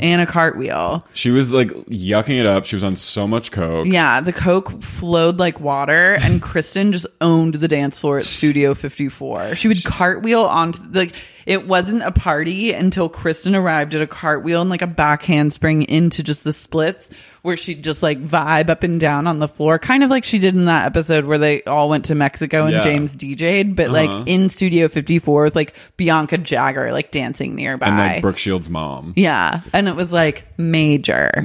And like she was just the life, and she didn't have a home. She just slept on, she crashed. Yeah. Every night. She'd be up for a long time and then crash. And like even Andy Warhol was like fascinated by her. That? Yeah. And Liza would go, "Oh, it's Christian. It's Christian. You gotta meet her." And like come over here and meet her.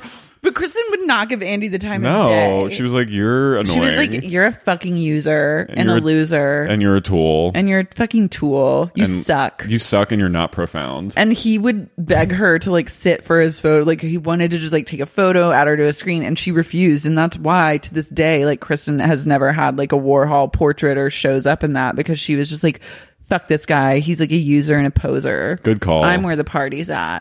But honestly, like, good for her. Yeah, no, it was like a power move. She became tight with like Diane von Furstenberg. You actually told me that she was, well, you can explain it. She's the original inventor of the wrap dress. She and Diane were like doing blow in a bathroom one time in Studio 54, and she was wearing like a jumpsuit. Kristen like a onesie, yeah. And Kristen, she, you know when you just like do too much coke and you like can't take your clothes. Like, Diane, I gotta take this off. So she took it all. Just get it off me, get it off. And Diane just like whipped it down the middle, ripped the legs. And fold it over. Do something. So I'm naked. What the fuck? And Diane was really scared, so she kind of wrapped it. Yeah. She grabbed like a rope and just like wrapped it around. And then Diane saw it and was like, whoa. Oh my God. Oh my God.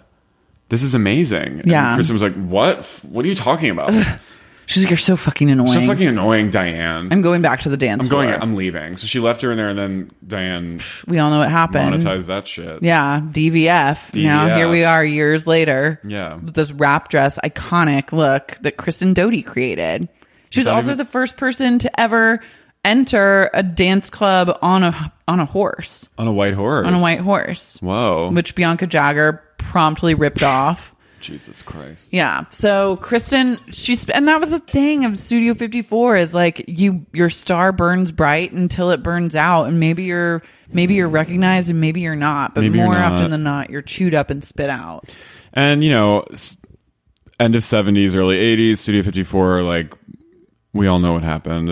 It was in over its head with money, and Steve Rebell like did some shady dealings, and it closed down. Mm-hmm. So the party stopped. The party was over, and then obviously the 80s. We don't have to talk about the early 80s in New York. Kristen lost a lot of people.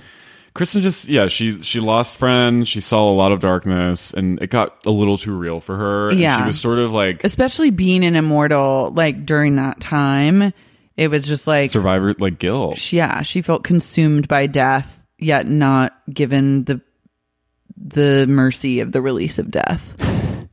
So she kind of like got a little like jaded by just the party lifestyle that she'd been living for the last 20 years or 10 years or 20 years. Mm-hmm. And she was like, God, like I feel like kind of like it all amounted to nothing, and like all these amazing, beautiful artists and like profound people and like wonderful people, like bad things are happening all around me. She's like, I'm going to become a Republican. Yeah. So she became a Republican in the mid 80s and early to mid 80s. And she actually was on the Reagan campaign. She was like a hardcore conservative. She was like, what did she say? She was like, I might be socially loopy, but I'm entitled to a pretty penny. Yeah. She really, and I'll keep it.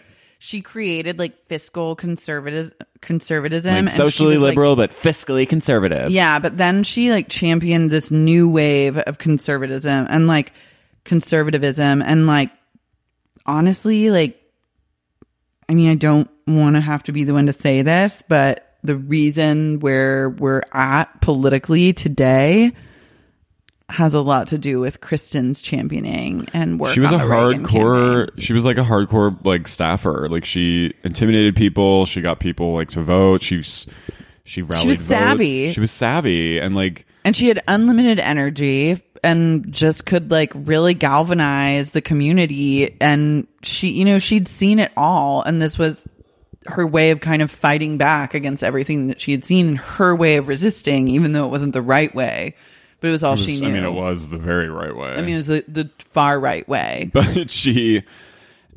and then he got elected, of course, and then we were in the Reagan era, and we all know what was happening then. Like, they were just, you know, garbage people who ignored everything. Lots of bad things that were going on, and we don't have to go into it. And Kristen, at certain points, tried to maybe say, hey, maybe we should be paying attention to that big thing that's happening in the 80s. Yeah, she's like, a lot of people, a lot of my friends. Yeah, like, I've lost a lot of people, and this actually is, like, important. And then Nancy Reagan would be like, shut up. Oh, honey, shut the fuck up. And then Kristen was like, Nancy, you're a cunt.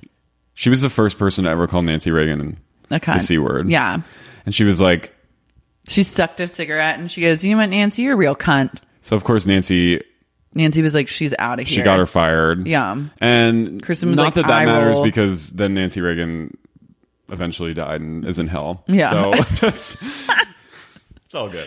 When she got fired, see, Kristen still kind of had her psychic abilities that would come to her every once in a while.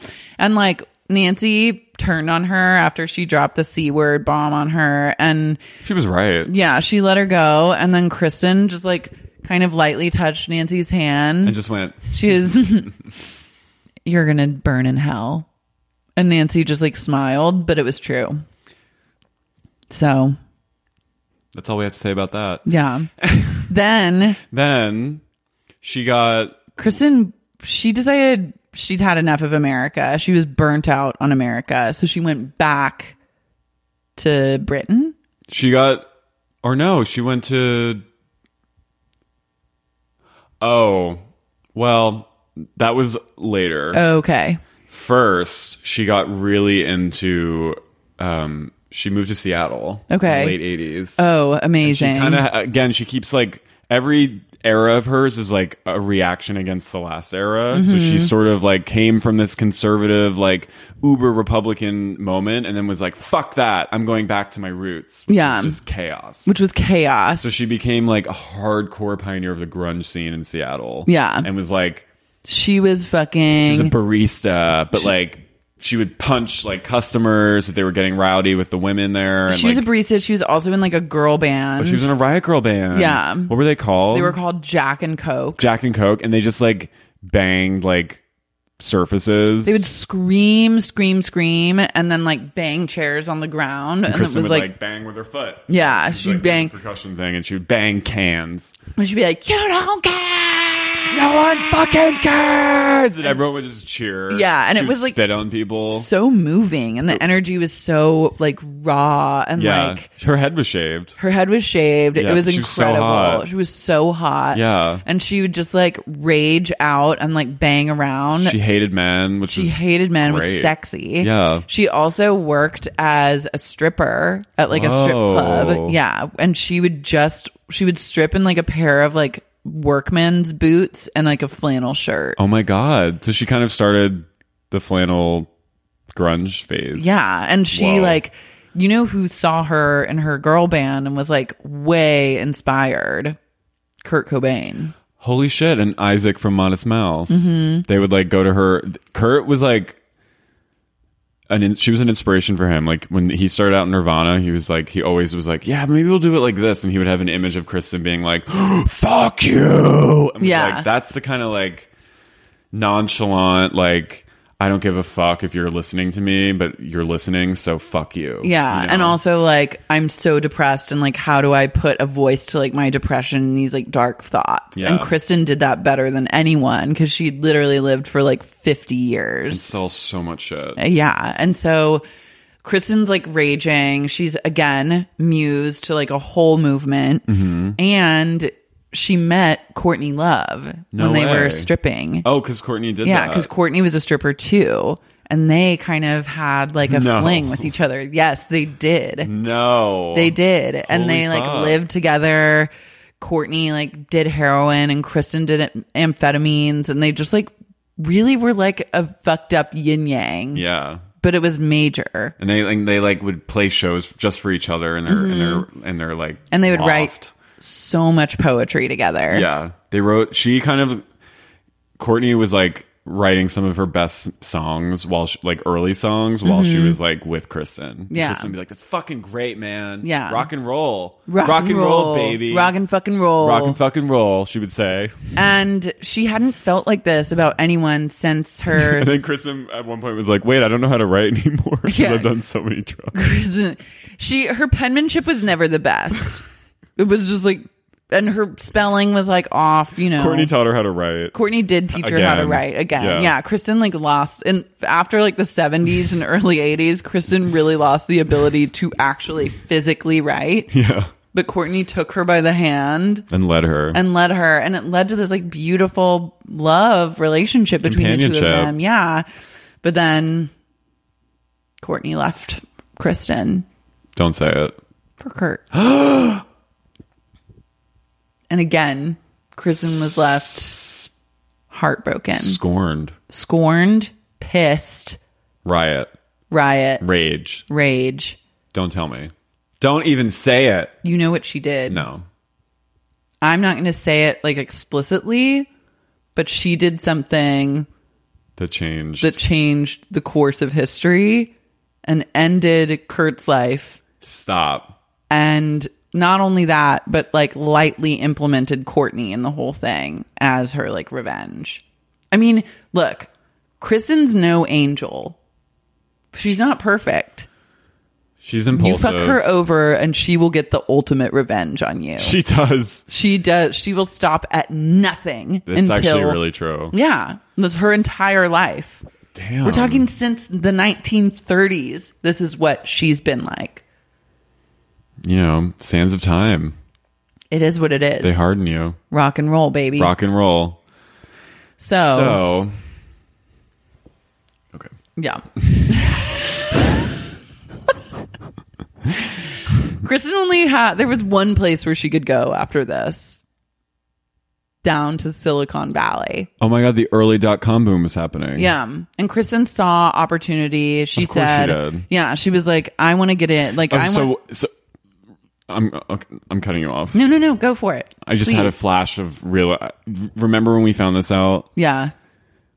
These like nerds were just in their garage one day and and like out in like, you know, Palo Alto or something. Yeah. And they were just like, what? Guys, fuck.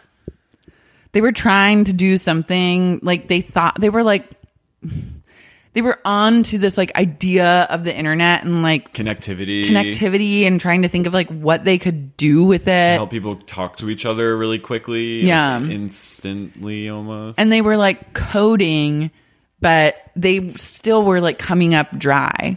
And then one night, I should say, the garage door opened and standing there barefoot was Kristen. Yeah. She went, "What's up, nerds? What's up, you fucking nerds? What's up, you fucking nerds? Don't look at me like that. Don't look at me. None of you look at me." She went, "Don't look at me." She fired a warning shot. Yeah. By the time, like, Kristen was always like heavily armed. Oh, she had because she was like, people are on to me. People are on to me. I need to protect myself. But also, she was like, you know what I've never had in my life? Money, and I want it now. She saw the opportunity in the .com boom. She fired a warning shot and she said, "No one look at me. Face the wall." Yeah. And she looked up their coding. She ran their data and was like, "This is good. This is good, you nerds. This is really good." So I want a job here. And they were like, "All right, can you type things?" And she was like, "Yeah, I can type." But like, they had to stop having her type things because she was breaking too many keyboards. Because whenever she would type, she would go like that. Yeah, she'd just be like... And like, she taught herself how to code, which was cool. She was a pioneer in coding. Coding in like C++. It really weirdly made sense to her because she was on so many amphetamines that she just was like... But a lot of her codes were off because she was typing too many things, because whenever she would hit the keyboard, she would always type too many letters. So the coding always had like an extra few numbers to it. But randomly, through that coding, she like... It was like through all the glitches in her coding, she ended up inventing AOL. What we know now today is AOL. She was typing, and like everything was wrong. Nothing was working with the internet. And then suddenly the dial-up tone that she heard came on. Yeah, it came on. And she goes, "Guys, we're online. We're online." Everyone. And everyone was like, what? And she was like, we're online. She's and they were like, oh, okay. She was like, whatever. And so she then like downloaded the program immediately to a CD-ROM. A floppy disk. Yeah. A CD. And she waved it around. She waved it. She was like, this is it. See This what is I've the done? future. And they were like, okay, cool. Can we have it? And she was like... Well, she's like, they're like, what do you want to call it? Like, you kind of you can take the lead on this one, Dodie. They all called her Dodie because it was like bros. That's like when she started being called Dodie. It was like early Silicon Valley bros. Yeah. And like, what's it going to be, Dodie? What do you want to call it? And she was like, I'm going to call it, yeah, I'm fucking here. I'm fucking That's online. the name. That's the name. I'm here. I'm here. online. We're online. And We're they're fucking like, online. And they were like, I don't think so. So WFO. We're fucking online. we're fucking online. They were like, That's not gonna work. That's not going to work. So they went with AOL, and she, of course, didn't get any credit. Well, yeah, they were like, we want to go with AOL, and she was like, you guys are fucking full of shit. You're fucking, fuck you, fuck off. And just like threw the CD-ROM at the guys in the garage. And There's stormed keys. off, and they were like, cool. And they used it, and they started AOL. Mm-hmm. So there was only one place to go after the America Online thing failed for her. England. Back to Europe. She got really into the Britpop scene. She was fucking both of the Gallagher brothers for a while. That's Robbie like why they Williams. feuded so hard. Yeah. Yeah. And yeah, their feud was because of her. Yeah.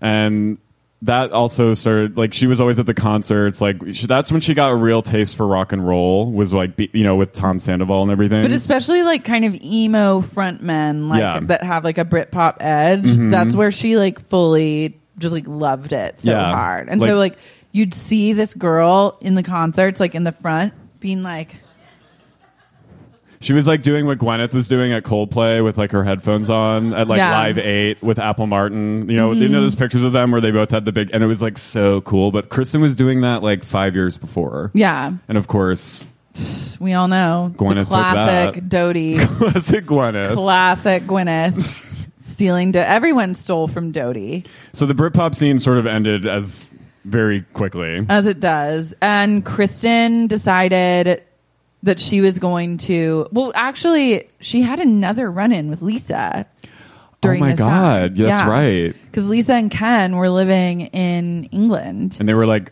restaurateurs. Yeah, they were restaurateurs at this point. They had lots of nightclubs. They were so like many on the nights. scene. They had like 27 restaurants. And one night the Shadow Lounge was Shadow like a Lounge. big moment for them. And like Kristen would always be at the Shadow Lounge just like chaining in a booth somewhere. And Lisa looked over at her and she was like, I know that girl from somewhere. And she strolled up to her and she looked at her and she goes, what's your secret? Yeah. Why haven't you aged? And Lisa was like, what kind of sorcery are you doing? Doty. What kind of warlock are you? Mm-hmm. And Kristen was like, I don't know what you're talking about. I don't even know who you are. Lisa goes, tell me your secret, witch. She goes, I could have you burned at the stake. They do that to ones like you. Did you know that? Mm-hmm. She goes, I don't trust your youth. I don't trust it one bit. I've had 7 nose jobs since we saw each other. Really, tell me. She's like, really, tell me your secret. No, she's like, really, who's the doctor? Like, give me names. Like, it's chill. Are we fine now? Yeah, are we cool from that whole thing? And Kristen's like, no, we're not cool. Kristen's like, no, we're not. She puts her cigarette on. She goes, and this place sucks, by the way. And she storms out. She's like, it smells like farts in here. Lisa was like, I knew it. That's why Lisa started getting into like flowers, is because Kristen told her that the Shadow Lounge smelled like reeked of farts. So then Lisa insisted on having fresh flowers everywhere she went, and every property that she owned had to have fresh flowers after that. It's true. So Kristen stormed out, and then Lisa was like, who the fuck was this witch actually? Like, she was like, something's not right. And so she hired like a PI to follow Kristen around London. And like try and get to the bottom of like whatever witchcraft she's pulling. But Kristen, you know, she has no stake. She has no fucks to give in this world. No. And she decided to burn her trail. Well, you knew what she did. She literally... She fucking took a taxi. She took a taxi. She hopped in a cab again. She said, step on it. Hopped in a cab at Piccadilly Circus and said, get me to the country. And she drove out to the country. She drove out to Lisa and Ken's country house and burned it to the fucking ground. And Lisa and Ken pulled up from one of their like nights out at Shadow Lounge. And their house was on fire. So Ken's like running in to save the dogs. And Lisa's just sitting there. And she Lisa's goes, like, this is unfortunate. And then, like, they were obviously like sad and devastated. But a few weeks later, Lisa got this like fat insurance check, and she was like, maybe that witch is onto something after all. And that's why we believe Lisa... And that's how Lisa got into burning down her properties for insurance money.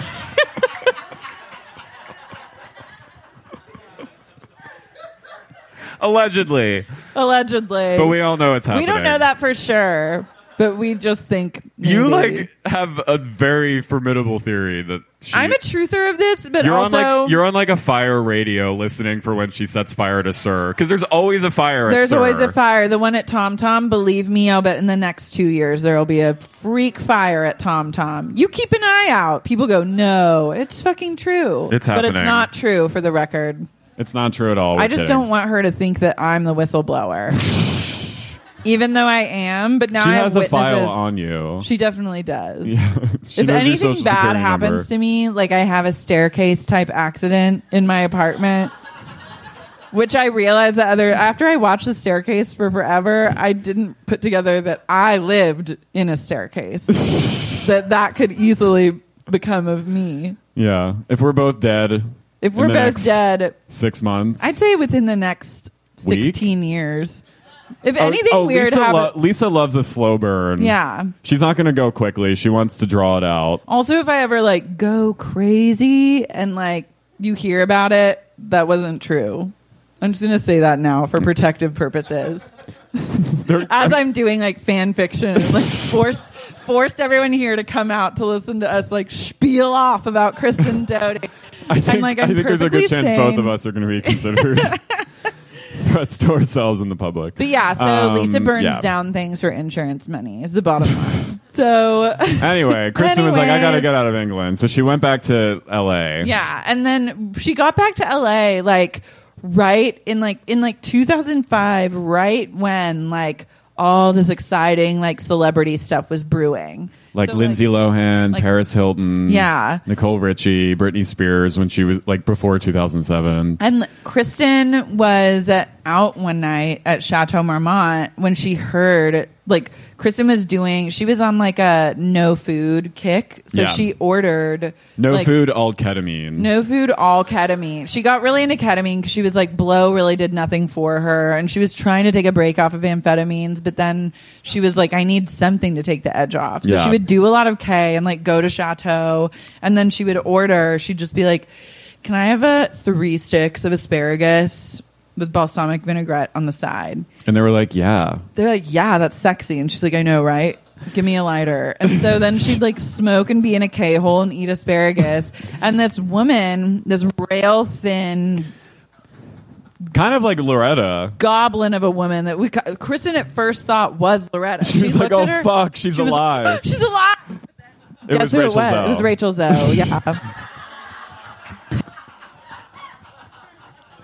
She's like, what are you doing over there? Rachel Zoe was like, That's amazing. what did you just order? That was amazing. Kristen was like, it's fucking asparagus. Ever heard of it? And she's like, no, the other thing. No. What? Oh, ketamine? And she's like, Yeah. She's like, they give my dogs that sometimes at the vet.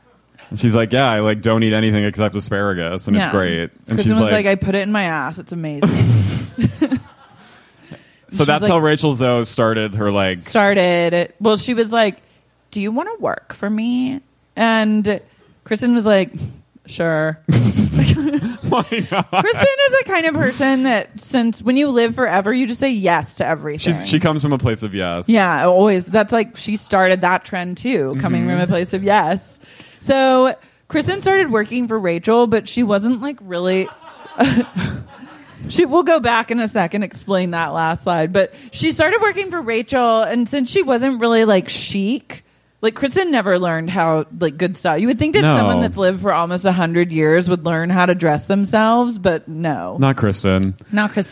So she started working for Rachel and became known as like the go-to ketamine dealer in Los Angeles. Specifically for Rachel Zoe's stable of starlets. Yeah. And so because she was like styling like Lindsay Lohan, Anne Hathaway, Kate Hudson, like all the girls, like the mid-aughts girls. Yeah, Nicole Richie. And so they'd say they'd go, K is for Kristen. And then Kristen would come over. She had like a K necklace. She had like a little K necklace. She'd like give them a bump if you were at the club, or she'd just like give you a vial that you could like up your butt. Mm-hmm. Which by her account was like the most effective way. Yeah. And it's subtle. She's like, I love it like this. So Kristen, something about this photo that you don't know. Kristen's actually in the back seat. Passed out because she went into a K-hole. And she was like, I just gotta sit down. Yeah, and she laid down and missed this like prime photo opportunity. So again, she's missing the boat, and she could have been in this very like, iconoclast moment in pop culture, but she's back there somewhere. So she dealt K for a little while, and when she met Lindsay, the two of them, oh my God, they really hit it off. She was Lindsay's girlfriend at this time. Yeah. That's why she was in the back seat. She was pre-Samron. She was pre-Samro. So yet again, she left her for Sam Ronson. Mm-hmm. So Kristen was left behind once again. And this time she was like truly, like it was like she was the end of her rope. Yeah. Like she literally was like, what can I can never find love. I can't kill myself. So what should I do? And she said, maybe I'll work at a restaurant. Then she was like, fuck that. I would never want to work at a restaurant. Then one day I think she was in like CVS. She was at CVS and she saw this cashier with a bowl cut. And she was and like, braces. She was like, that's the hottest fucking girl I've ever seen. And it was Tom she Sandoval. approached him. Yeah, it was Tom.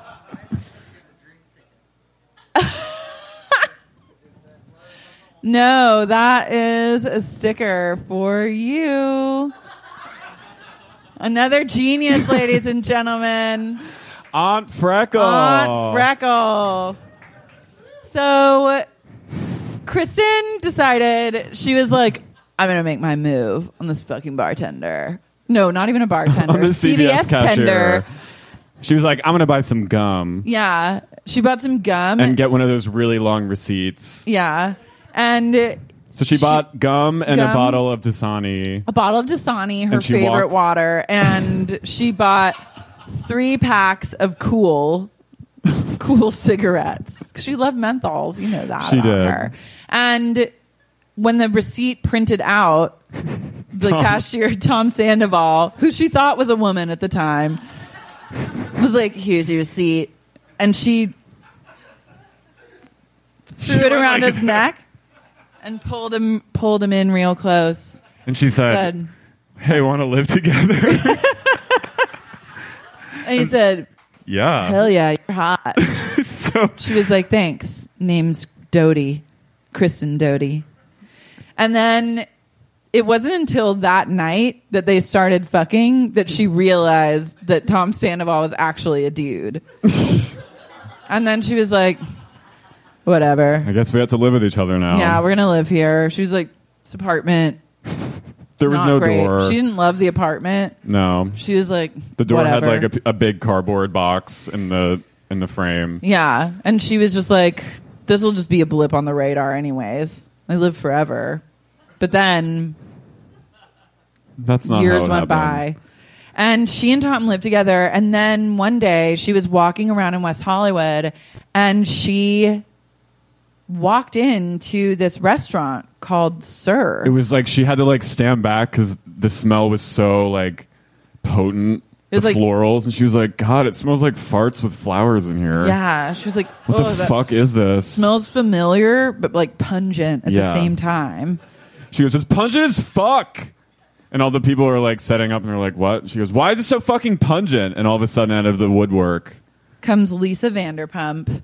Almost floating. Yeah. And she walks right up to her and she goes, hello, witch. Hello, witch. I knew I'd see you again. Knew the wind and would blow you my way. She went, what? What? What's going on here? Do you have a cigarette? Can I get a glass of wine? So she sat down at a table with Lisa, and Lisa goes, drink your potion. Mystical sorceress. You can... I know. She goes, do something with it.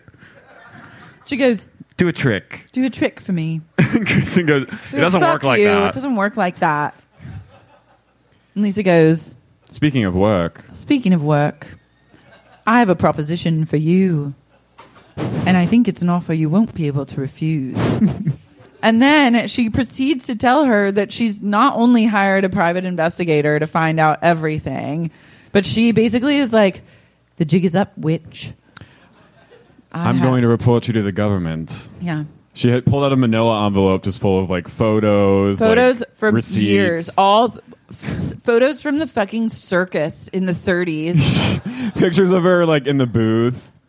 Photos of like, her spooky little tent. Coffee Kristen, a photo of her like with like rosy Raggedy Ann makeup on, just like pounding on the piano with like a leg up, with the drum on her back, like in a whole, like, what is it called? An accordion. Yeah, a picture of dancing her. around, a picture of to like the USO. Olivia Bartholomew headshot. Yeah, that was like taped up because it used to be ripped and kind of burned on the sides. Yeah, a photo of Bel Air on fire.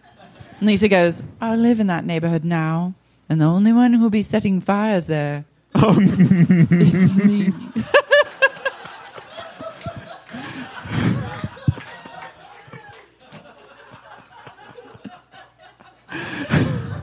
Because it's like, you can't prove shit. And she goes, oh, can't I? I can and I will. She goes, all right, what do I have to do? She goes, you'll work for me forever. It's like Scientology. She pulls out like a huge scroll. It's like longer than a CVS receipt. She pulls out another huge scroll. And a quill. And she passes it to her. And Kristen goes, I don't want to do this. She goes, you don't have a choice, you demon. Witch. You witch demon. She goes, I'll start a crucible right here and now. She goes, I need your alchemy. This restaurant, it's going places. She goes, I know you see it, witch. And Kristen gets a sudden flash. Sudden flash of like lights, camera, action. She hears the theme song for Vanderpump Rules. Just she like doesn't understand it. She has like an instant migraine and falls to the ground. James Kennedy's face just goes like, hey! Yeah.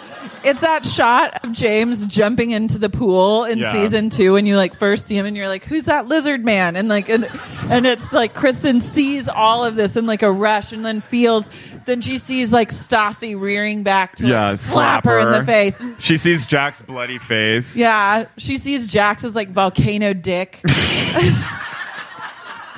His Krakatoa dick. She sees the DVD menu of Drive and she's like, what? She sees Tom Schwartz triplet brothers really fast and she's like, oh god no, what the fuck? No.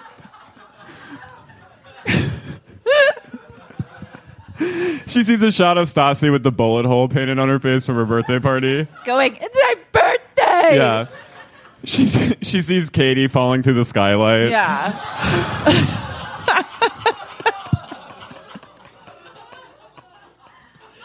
She sees Randall. Yeah. Getting Kybella. She's like, what is that?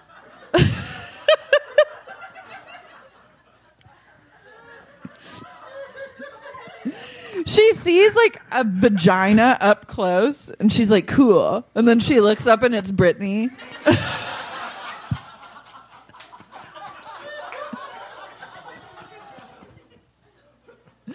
She's like, fine, I'll work here.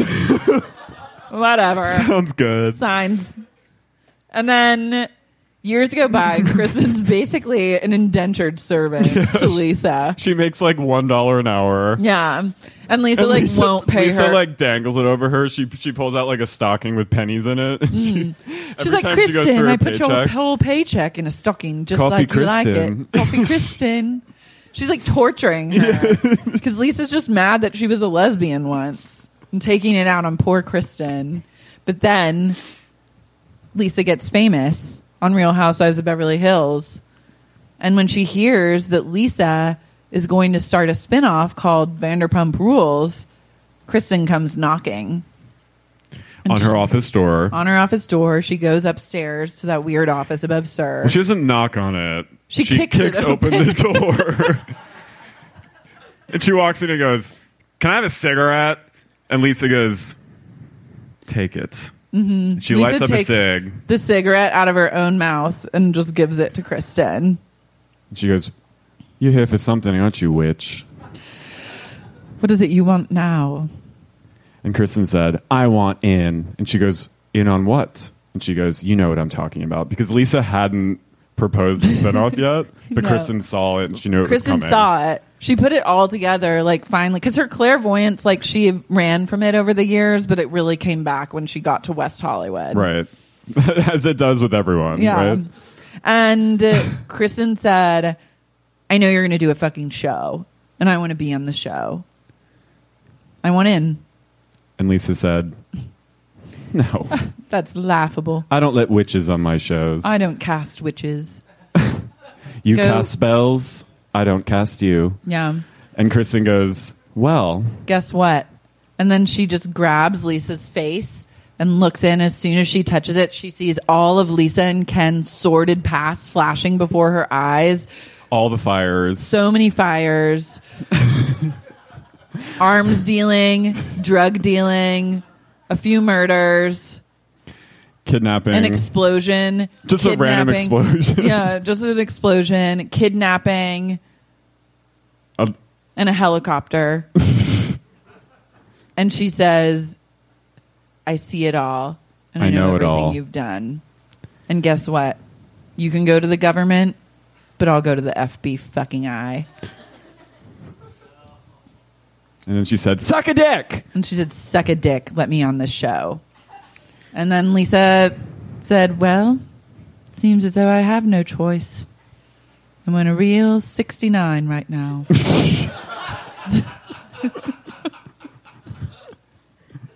And then they started 69ing. Yeah. And then they fucked one last time because it was really hot. Like, I'm turned on right now thinking of them, like, negotiating the terms of their deal.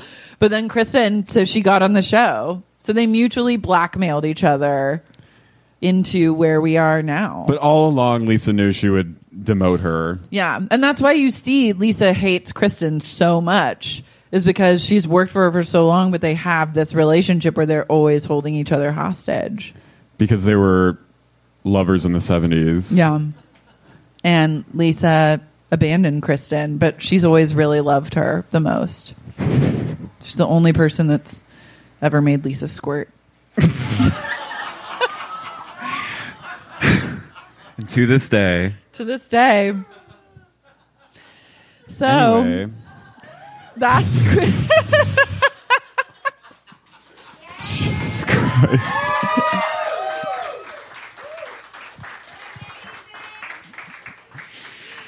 Thank you guys so much for coming tonight. Thank you, Carrie, for being on this journey with me. Thank you for having me on this journey. Yeah, give it up for Carrie. Give it up for Dee Dee, our DJ. Give it up House for Maddie, who did this slide. Give it up for resident downtown LA for Our providing this photographer. space. Our photographer, Spencer. Every one of you who came, you're all fucking geniuses. And you Give it up for Kristen Dowdy, give it up most for of all. Kristen Doty. Yes. And give it up for Loretta. Give it up for Loretta and Loretta's The one who grandmother. started it all. Give it up for the Dust Bowl. Give it up for John Steinbeck. Give it up for Woodrow. Okay, I'm going to stop. For Theodore Roosevelt. For Herbert Hoover. Give it up for him making the deal. The New Deal. Give it up for the New Deal. Give it up for the stock market. Give it up for Adam and Eve. All right, that's it. The lights go out. Bye. I know I'm feeling, 'cause I know I'm feeling, 'cause I know.